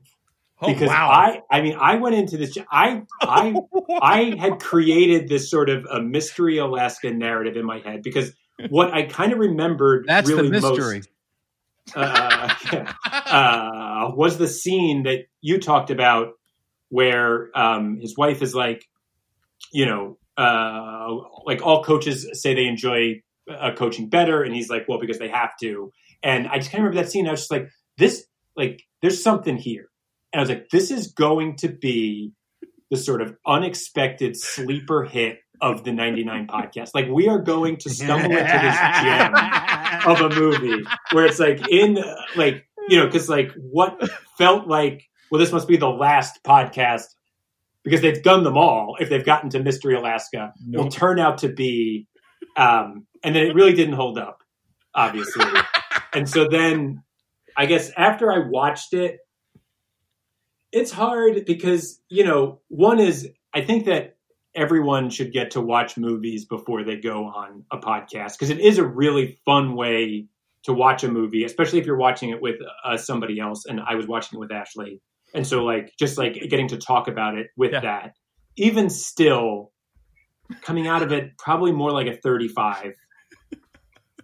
And then post talking about it now though, my affection for it has also grown. But I can't.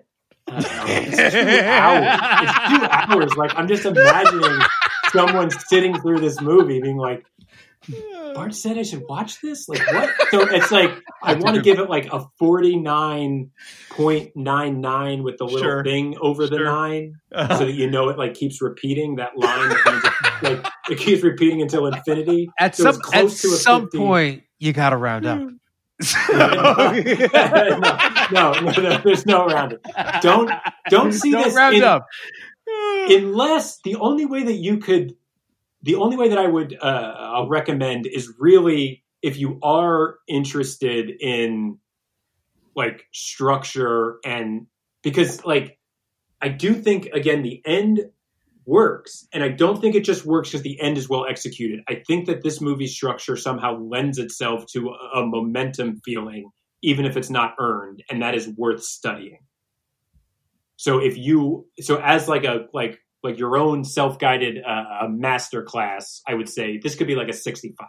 Like, don't watch this Interesting. before you watch Citizen Kane. you know, but like if you've Right. done all that and you're looking for like a different thing, there is like, I might actually rewatch this movie just to sort of like try to figure out some of the. Yeah, I mean, listen, I've said this on previous episodes, and I'll say it again. My metric of recommendation kind of depends on the film a little bit. There are films that I would just outwardly go up to anyone in the world and say, you have to watch this movie. Now, if someone came to me and said, hey, I'm thinking about watching Mystery Alaska, I'd be like, listen, Russell Crowe and Burt Reynolds are really great in it. It's 2 hours. It doesn't all work. But if you know, I wouldn't say don't watch it. That's kind of where I'm coming from in terms of my recommendation of this film. This is what I would say, because I don't think anyone's ever coming up to me and saying, should I watch Mystery Alaska? What might happen in my life is someone says, I'm thinking about watching a movie tonight, and I've watched all the hockey movies except, you know, do you have any other ideas? Except Mystery Alaska. You guys are going to get it. And I would be like, I'll be like, all right, well, Mystery Alaska, you know, it might be for you. You might like it. And I want to make one other point. That was a really bad point. I would strike that off of the record. I think there's something to the idea that your memory of the movie, Bart, and I don't know if exactly what you're saying, but the 85 thing kind of sticks with me, that in your head, it was a better movie than it was. Does that make sense? Like, there is value in the lasting memories being positive ones. And that's actually what I'm taking from this movie, which I did not expect. Like, this movie has left a positive impression on me. And Same. I really am happy that we watched it, and particularly that we talked about it. Can I ask a very quick question, Bart? Please. What did Ashley think of Mystery Alaska? She did not think it was good. I would guess that she would put it at the 35. She did have an incredible observation that I do just want to share. Please. Because it made me really happy that we get to watch movies together sometimes, where at the end, I think it's the last shot, she just sort of casually was like, there's no way that you'd be able to bury a body in the middle of winter in Alaska. Oh, that's a good point. And so then that led to a discussion of, like, do you think they're just stacking them up until like the first thaw? Like how are you handling bodies? God. But I don't think she thought it was a good movie. That's incredible. That is the best way to end this episode. Next week, we are doing, as I mentioned earlier, we're doing My Favorite Martian with Morgan Dameron is coming on. She's a writer, filmmaker, and friend of mine. She loved this movie as a kid, watched it, she said, innumerable times with her family. Hasn't watched it in probably 15 or 20 years, and I look forward to hearing what she thinks about it now. I have a question about My Favorite Martian. Please. Is there a movie that we've done that you have had lower expectations for? Yes. Really? Simon Says is the lowest I've ever gone into a film. Yeah, really. That's fair. But this, to your point, this is certainly of the studio movies that we are doing. Like this is Disney's reboot of a classic 50s sitcom that I know nothing about. Like, I don't even know. Nobody talks about. Nobody talks about it. This Doesn't movie exist in even bad terms. Like, all I know is that Christopher Lloyd is in it, and I've seen the trailer, and it looks very, very bad. I've never seen the trailer. I just know the poster. The teaser poster was just like the little Martian helmet. This was also, we talked about this a little bit. I don't know when it was, Kenny. It was on another episode, I'm sure. But we talked about it, and I'm curious about your thoughts on this too, Bart. That moment when, like, all of the TV shows that our parents grew up on, that we were then sort of, or maybe I'm just reiterating something from the Blank Check. We've recently talked about this too, but yeah. But this idea of those sort of like old shows that then got replayed a bunch that we then saw as kids and then got turned into movies, but none of them are really successful. We talked about it because of Mod Squad, I think, because that was, we talked about it then. But like in this year, we have Mod Squad, we have Inspector Gadget, we have My Favorite Martian. Like, then in other years, obviously, you have your Starsky and Hutches and what have you. It was a very weird thing that didn't bear much fruit, and yet a lot of them got made. Until 21 Jump Street. And then, right. It's like, leave it to Lord and Miller to take Lego as well and turn that into, like they're why they're geniuses. Yeah. Have you ever seen My Favorite Martian, Bart? I'm assuming not. No. Show or movie? No, I don't even think I knew it was a show, but now I'm like, that's crazy that was a show. It was a show for I think like 10 seasons. We missed. Did I know that it was a show? We missed I don't know. Wild I'm Wild looking up to West. see That's how a long show it that ran was for. rebooted as well. Yes, no, for sure. But that was a Hold big on. hit, right? Wild Wild West? Wild Wild West. Was that not a big hit? I didn't make two of them. No. Oh, what am I thinking of? Probably Independence Day.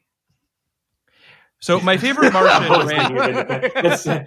That's always a safe bet. Yeah, that's why I gave this Martian ran for an 85 before I watched it. Was because I was just replaying Independence Day in my head.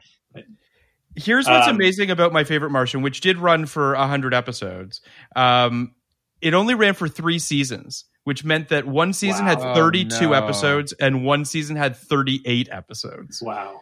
So, oh man, 38 episodes. Try to wrap your head around making 38 episodes of a television show. Bart, thank you so much for being here. Yeah, thanks for having me. This so much fun. Had a blast. We can't wait to have you back. Can we find something else for you to come on? Maybe something you Yeah. haven't seen because we'd love to have you. I would love to. You Maybe tell me the even movie, have- I will watch anything. Fantastic. Maybe even have you and Ashley on together for a movie Yeah, or something yeah. like that, or separate. I Whatever. would love that. That'd be So great. thank you so much. And please rate, review, subscribe.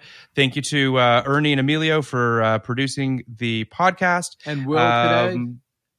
And Will today. My apologies, Will, of course. Thank you to Jan Katas for our theme song and our artwork. Please rate, review, subscribe. Thanks. Podcast like it. You want a podcast like it? 1999.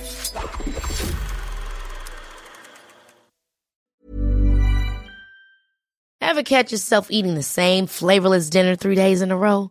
Dreaming of something better? Well, HelloFresh is your guilt-free dream come true, baby. It's me, Keke Palmer. Let's wake up those taste buds with hot, juicy pecan-crusted chicken or garlic butter shrimp scampi. Hello Fresh. Stop dreaming of all the delicious possibilities and dig in at HelloFresh.com. Let's get this dinner party started. Hey, it's Paige DeSorbo from Giggly Squad. High quality fashion without the price tag. Say hello to Quince. I'm snagging high-end essentials like cozy cashmere sweaters, sleek leather jackets, fine jewelry, and so much more. With Quince being 50 to 80% less than similar brands.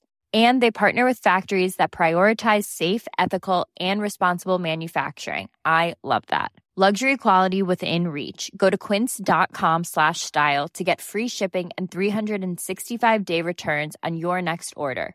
Quince.com/style.